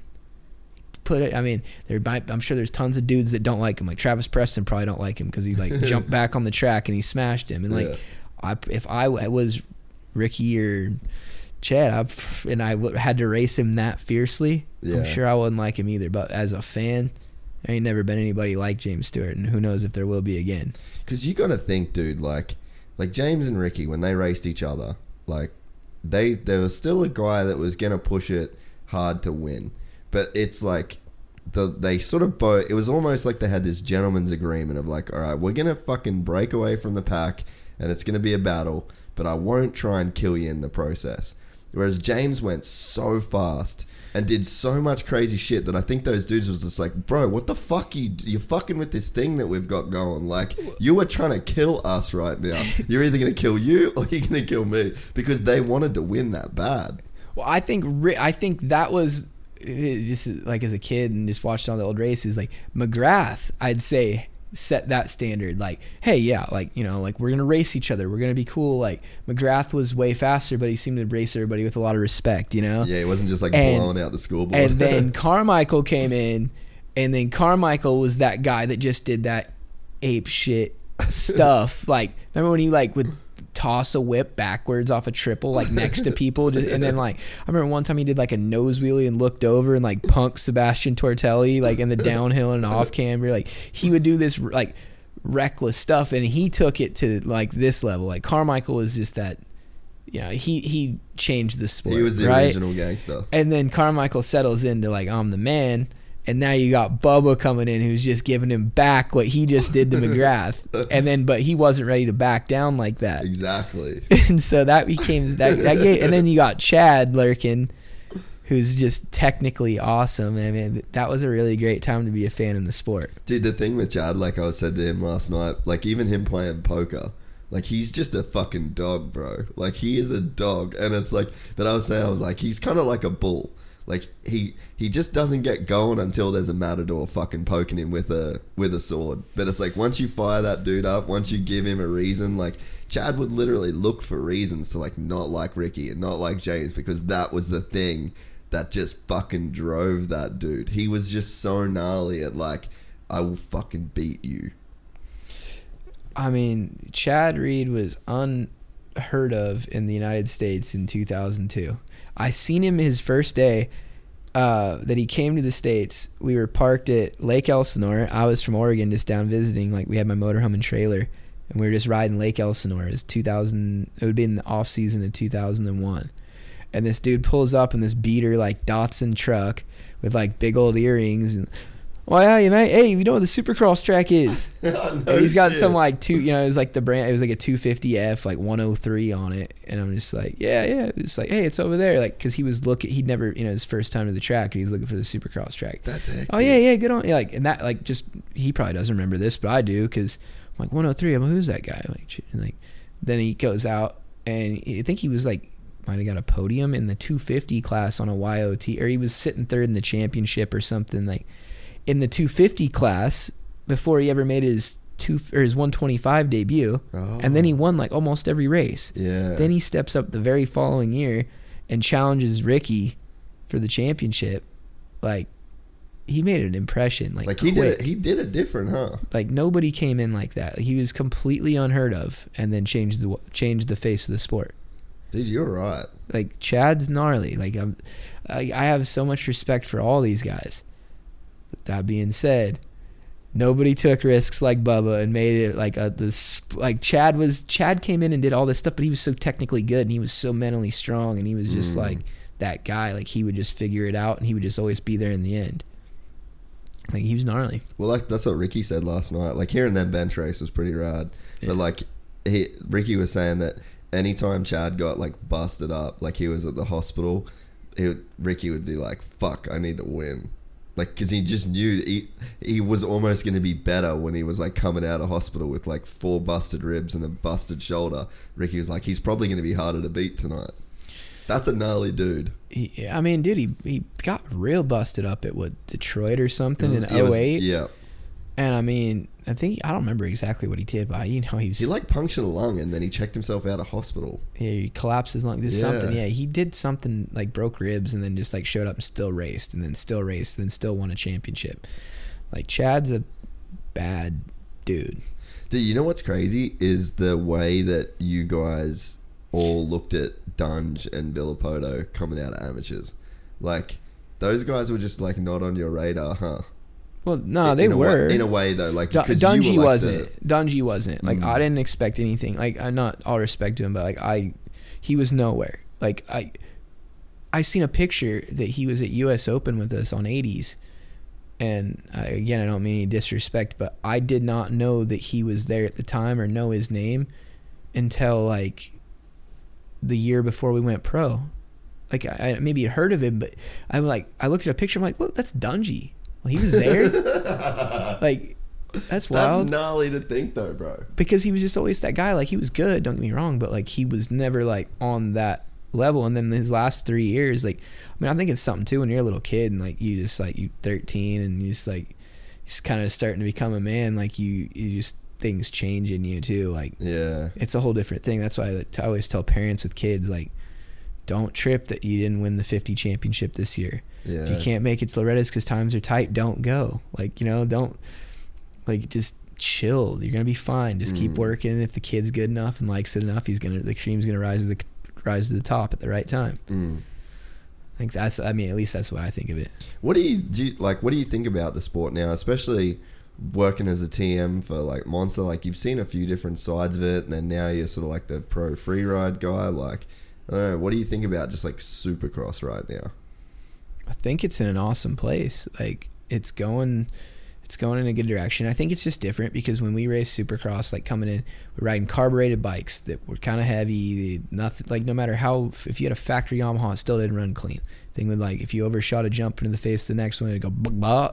Like, really? Yeah, and that's just, it's different now. Now bikes like today, I could launch this double into the face of the triple that had ruts, and I could literally like launch into the face of the triple and know my bike's just gonna land, and I can just scrub through this next jump.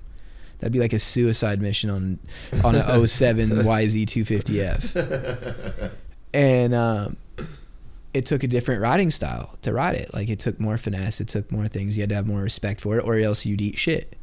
And now it's like, it's more like a athletic sport. I feel like, I mean, you look at the lap time differences from 2008 between first and 20th, and I bet you lap times are probably 5 to 6 seconds slower from maybe 7, let's say, or maybe more. And then if you look at a rate, like, especially in qualifying, let's say like first to 20th in qualifying was probably, like 7 seconds, 5 seconds at least. Now, first to 20th sometimes is a second. Really? Yeah. It's that tight. Yeah. Dude, I've never really thought to look at that. And I don't think it's because, I don't think like, oh, everybody's just so much faster now, because like I feel like I can go out and throw it right in the mix for a lap, you know? Like, it's just, equipment's different. And now you have to be like this racer. You have to be this, like, it's just different. Yeah. But it's, I hope it's getting more recognized. I hope, like, maybe, I hope they just keep doing a better job of showing what this sport's really about and why everyone loves it. And I mean, once you're a fan of this sport, you never really drop out of it. Nah, you're right. Like, you always keep an eye on it. I think we got to get dirt bikes in more people's hands, so then we have more fans. Like, that's why electric bikes, I swear, is going to change the sport, because I think you're going to be able to have, like, you have go-kart tracks where you just show up and you go ride. We could make little supermoto tracks like that with these electric bikes, because they last forever and they're not that dangerous. You can tune them down to as little as you want. Yeah, that's true. Because right now, if you think about motocross, like, how did you get involved? Family? Dad. Family or friends? Yeah. That's the only way. Nobody just goes to the bike shop, goes, hey, here's $12,000, give me a bike. Yeah. I want to get into dirt bikes. Try. I mean, maybe a couple, but not like, we got to get people, like, just get their foot in the door and liking the sport, and then they'll never leave. Dude, that's so true. Like, the whole go-kart model, because, like, everybody goes and has done go-karts, like a family sort of thing. Imagine if there was, like, a cool, like, TTR 125 size, like, Alta Supermoto deal where you could go and ride, like, no gears, no clutch, you could really fucking win some people over. For sure. I mean, you just make, like, the most basic fun track that, like, hey, like, what do you do? Let's go to the dirt bike. Let's go to the supermoto track, or the TTR Palace. Yeah. Like, whatever you want to call it. It's like right next to a putt-putt. Yeah, exactly. And, like, you just have this little track, and, like, it's basic, and then, then you got the dudes that they don't have bikes, but man, I love it. I'm going back. Like, I'm top 12 I'm top 12 this week. I got the lap record. Yeah, you know what I'm saying? Like, and you just suck people in. Next thing you know, those guys are going down to the bike shop to buy a real dirt bike. Lifers. Now they're going to buy a real dirt bike that's gas, and then now all of a sudden they're dirt bike enthusiasts. I mean, that's my thinking. We got to get people's foot in the door. We got to make it less offensive. We got to break people in, and then you're gonna be two-wheelers for life. Well, that's what, like, I definitely think the stuff that you shoot and, like, the content and stuff that you put out, especially on Instagram, like, 'cause it's so easy for shit to go viral. It's like, because that's one thing that I've really noticed lately.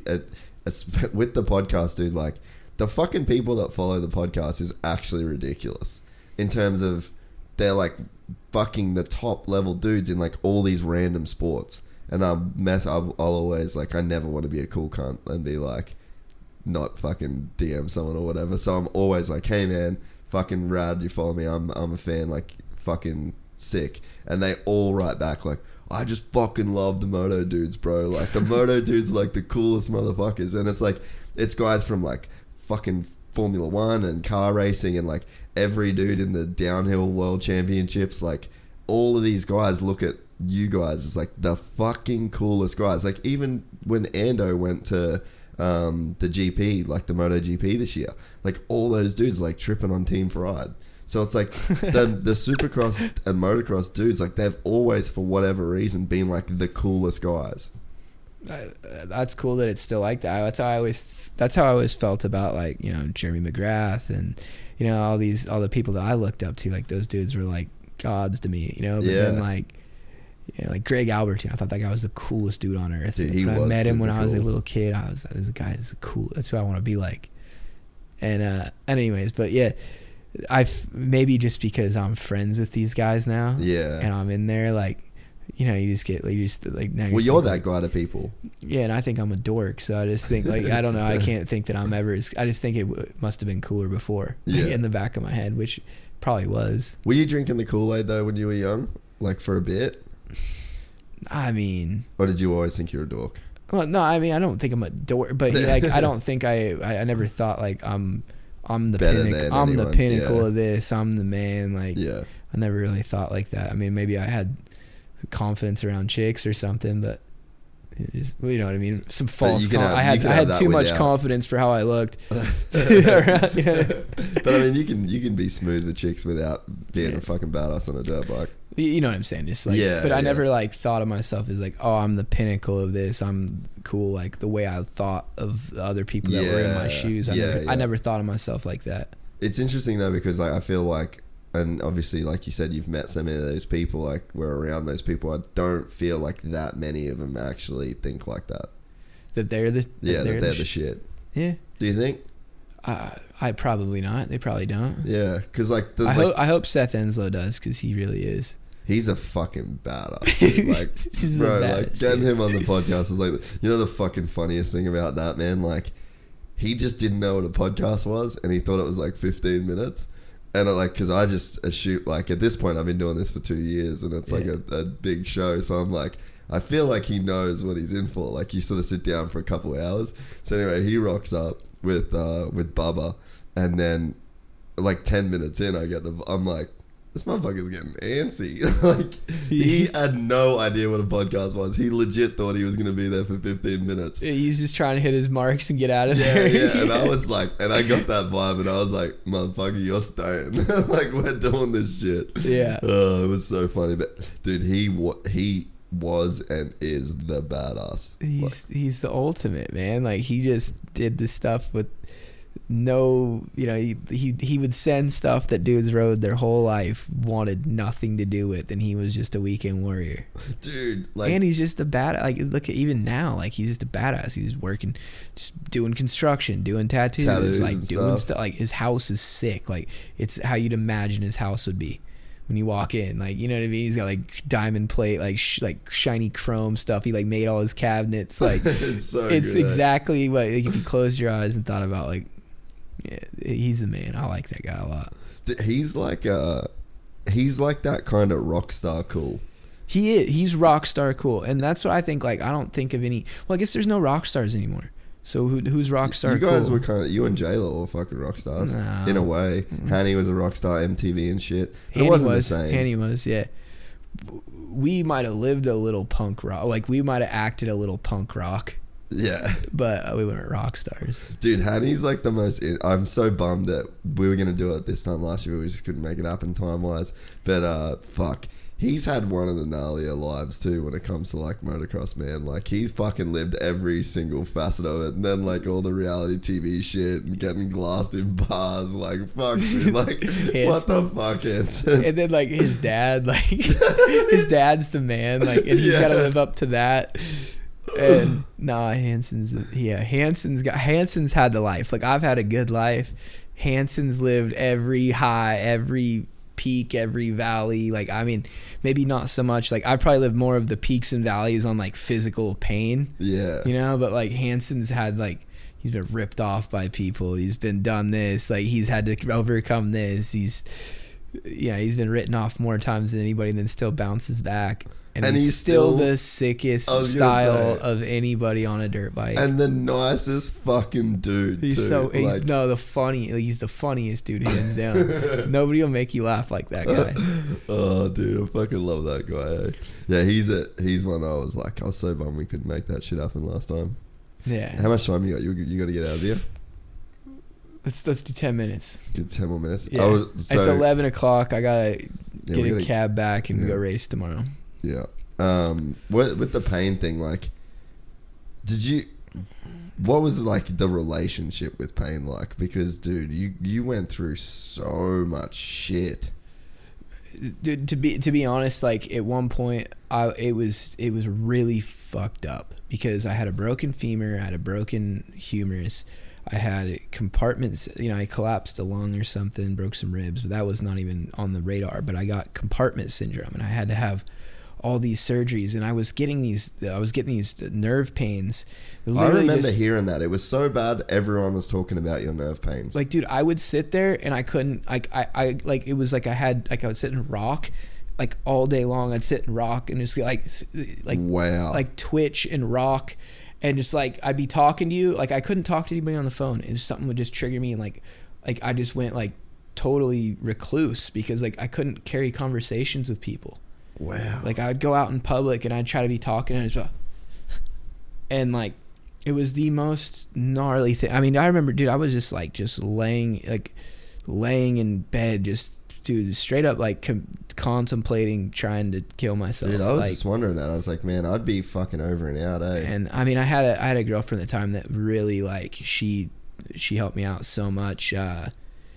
And kind of helped me through like a lot of bad stuff at the time, and kept a lot of demons away from me, and just was real loving and caring when I was injured like that. And that's probably the only reason, like, and just I think just the thought of my family. But man, I'm telling you, like, it was really, really dark for me. Like it was months of this, and I had to have like 8 surgeries, and then like I had to get my Achilles tendon lengthened and then get all these bones broken, my foot, or like everything adjusted just so my foot would go at a 90-degree angle, because I was trying to walk and I would burn holes through the bottom of my feet because I had no muscle, and it was atrophied, and my bones, I would get pressure sores.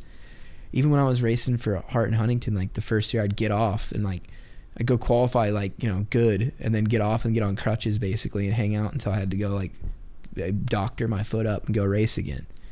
Like it was but for a good like 8 months, it was hell on earth, dude. Like I couldn't carry a conversation without like stuttering and twitching. Like, and I was down to like 135 pounds. Like I'm like a dude that if I don't diet and I'm walking around, I'm 190 pounds. Yeah. I mean, I was just like, dude, fuck, that's heavy, bro. Do people really know this shit? No, I lived in a hospital bed in the bottom of my downstairs for like months. In a hospital bed? Like dude, it wasn't cool. How many people were like there for you through, like, did people really I had a stick couple through? Buddies, like I had some people that would stick through. I mean, I had, because that's what's gnarly, like when you get in those situations and then like you've got a lot of people around you, and then something like that happens, and then you don't have as many, and it's like that. I think that can fuck with your head a lot too. A lot of people, I mean, dude, like Brian Deegan came and see me in the hospital before I even knew Brian, really. And I mean, like Matto would come see me here, like, and hang out, and like I had a lot of like dudes that I looked up to would they would even reach out to me, and then I had my good friends that would still stick around. A lot of them went missing, which that's cool. Like, I don't, some people don't like want to be around, I wouldn't necessarily want to be around that all the time. If it's your buddy, you try to help them out, but like, I understand both sides of it. But yeah, definitely, like, you went from having like your party buddies, they aren't around no more. And then your real buddies stick around. Like if you're having a good time and having people over, like those dudes, they started thinning out when it got heavy. But that was good though, Yeah, I was gonna say, like, I mean, as fucked up as it is, like sometimes it's good to like thin out the herd a little bit, especially it's like you go from being like a dude making that much money, and like it's so easy to have for those people to like want to be around you, and then it's like you go through something like that dark, like that's fucking, I didn't know it was that bad. Like I heard it was bad, but I didn't know it was that bad. Like that's fucking gnarly. Yeah, I mean, I had to go through about like 8 surgeries, and then what was really fucked up is when I first came back, my first race back, I wasn't near ready, but I could have made the main, right? And then, I qualified, I think 20th or something. But I'm talking, it was really bad. Like I really couldn't walk. Like I was, like it was dumb that I even tried to race. But I get a good jump and I come into the first turn, and Villapoto overshot the turn and smashed right into me, and then my foot got stuck in between his frame and my frame and shattered my heel on my bad foot. And I didn't even feel it. I kept riding, and then I just kept, because I still don't feel my foot. Like I don't have, like, if I stepped on a frying pan right now, I would smell it before I would hear it or like feel it. Yeah. Holy fuck, bro. Yeah, but I've just learned to adapt to it and just don't really think about it anymore. Dude, that's so hectic to go through. Like that whole shaking thing. Like, man, I can imagine the fucking darkness that would have felt like. I mean, I used to just sit there and just pray, like, just like, if you're here, listen to me, like, just do something for me. Like, I feel like I would just sit like every day, just by myself. Just, you're not even crying anymore. You're just like just drained. And and I would just like dream and just pray of like the day that I could be able to walk again. And then like as that was starting to come around, then I'm like dreaming and I'm praying about the day that, oh man, what if I could ever ride a dirt bike again and like race again?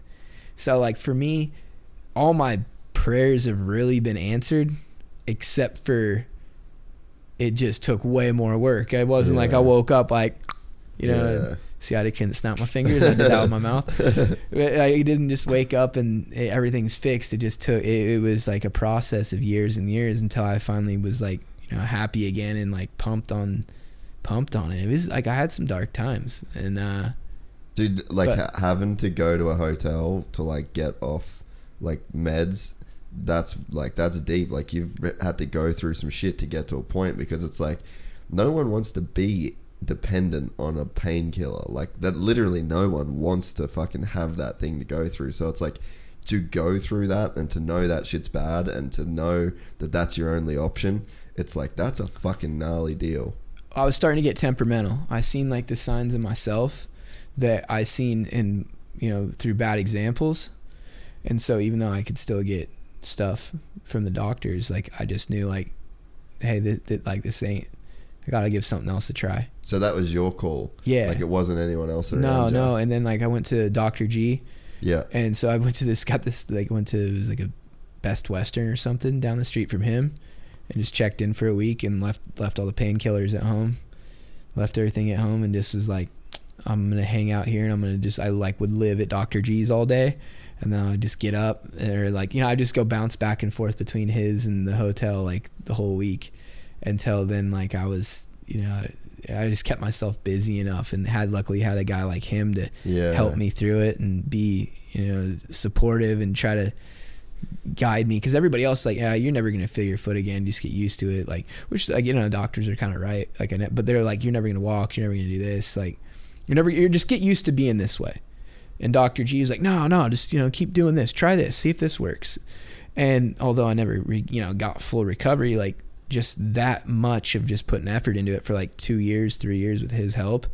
I mean, dude, the guy hooked me up and helped me through so much stuff. And I mean, I can't thank that guy enough. He's a special dude, man. I never had, I probably would have said 10 words to that dude the whole time I lived in America. Like he just wasn't around any of the guys that I was around.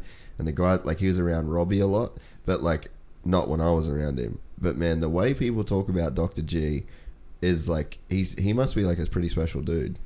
He's a great guy. I mean, he's just a good person, you can tell. I mean, he's, like, he's just a really nice dude. He means well. He's smart. And, he's, like, I really owe that guy, like, the biggest debt of gratitude for all the help he did, for all the things he did for me. He's a good dude. And he does with a lot. I mean, you can see he's helping out like Justin Mulford right now a lot, and like he's doing. Like, he helps dudes that are down and out, like with injuries, and he's got a lot. It's almost like a mentor type thing too. He's really good to be around. It's good positive energy. I like him a lot. If you're ever struggling with something and you're in California, like find that guy. Yeah. Dude, that's crazy. Well, man, we definitely won't take up too much. I appreciate we just did 2.5 hours. Dude, you've got a fucking gnarly story, bro. And like from day one of starting this thing, you're a guy I wanted to get on because like we never really had that much to do with each other at all. We've crossed paths a few times, but it's cool like sitting here talking to you. Like I've watched your stuff and we've crossed paths a few times, but I feel like I know you more than I know you just from that. And that's cool. Yeah, no, it was always a thing like. And dude, you're a guy that I judged when I was like deep in the scene. I was like, fuck this dude. Like, I wish that he would like do good, like when you'd hear like the crazy shit that you get in trouble. Like, I was one of those guys that would like listen to that stuff and be like, well, not like a leaving comments version of a hater, but like, You know what I mean? Get it together, yeah, guy. I'm like, why the fuck? Like, what are you doing? Yeah, like Yeah. I was that dude, you know. But like to hear Weren't that wrong. but to sit here and like hear your story and stuff, and like it kind of makes sense the way that it plays out. Like you got given fucking millions of dollars as a kid that come from like super humble beginning with young ass parents. Like dude, shit fucking plays out the way it plays out for a reason, you know. Like you can look back at it now and be like, oh, I was fucked up, but or I did this wrong, I fucked that up. But it's like, dude, like you get given cards, man, and it's like, who am I to say that I would have done anything different to you if I had all of your experiences, bro? You know what? Who knows? I mean, like I said, I wish I was smarter. I wish I did things different. But man, I've lived an awesome. Like I've had the highest peaks and the lowest valleys. And I mean, what would it be cool if I just cruised right around down the middle? I was gonna say something. It wouldn't have been. Yeah, there's something to be said about experiencing that much of what life has to offer. And now I'm gonna wake up tomorrow and go whoop everybody's ass again, and we're just gonna be like whoosh, right back up. Drop the mic, son. We out. That's Josh Hill, everybody. Thanks for doing it, bro. I really appreciate you. Thank you. Legend, dude. Fuck yes.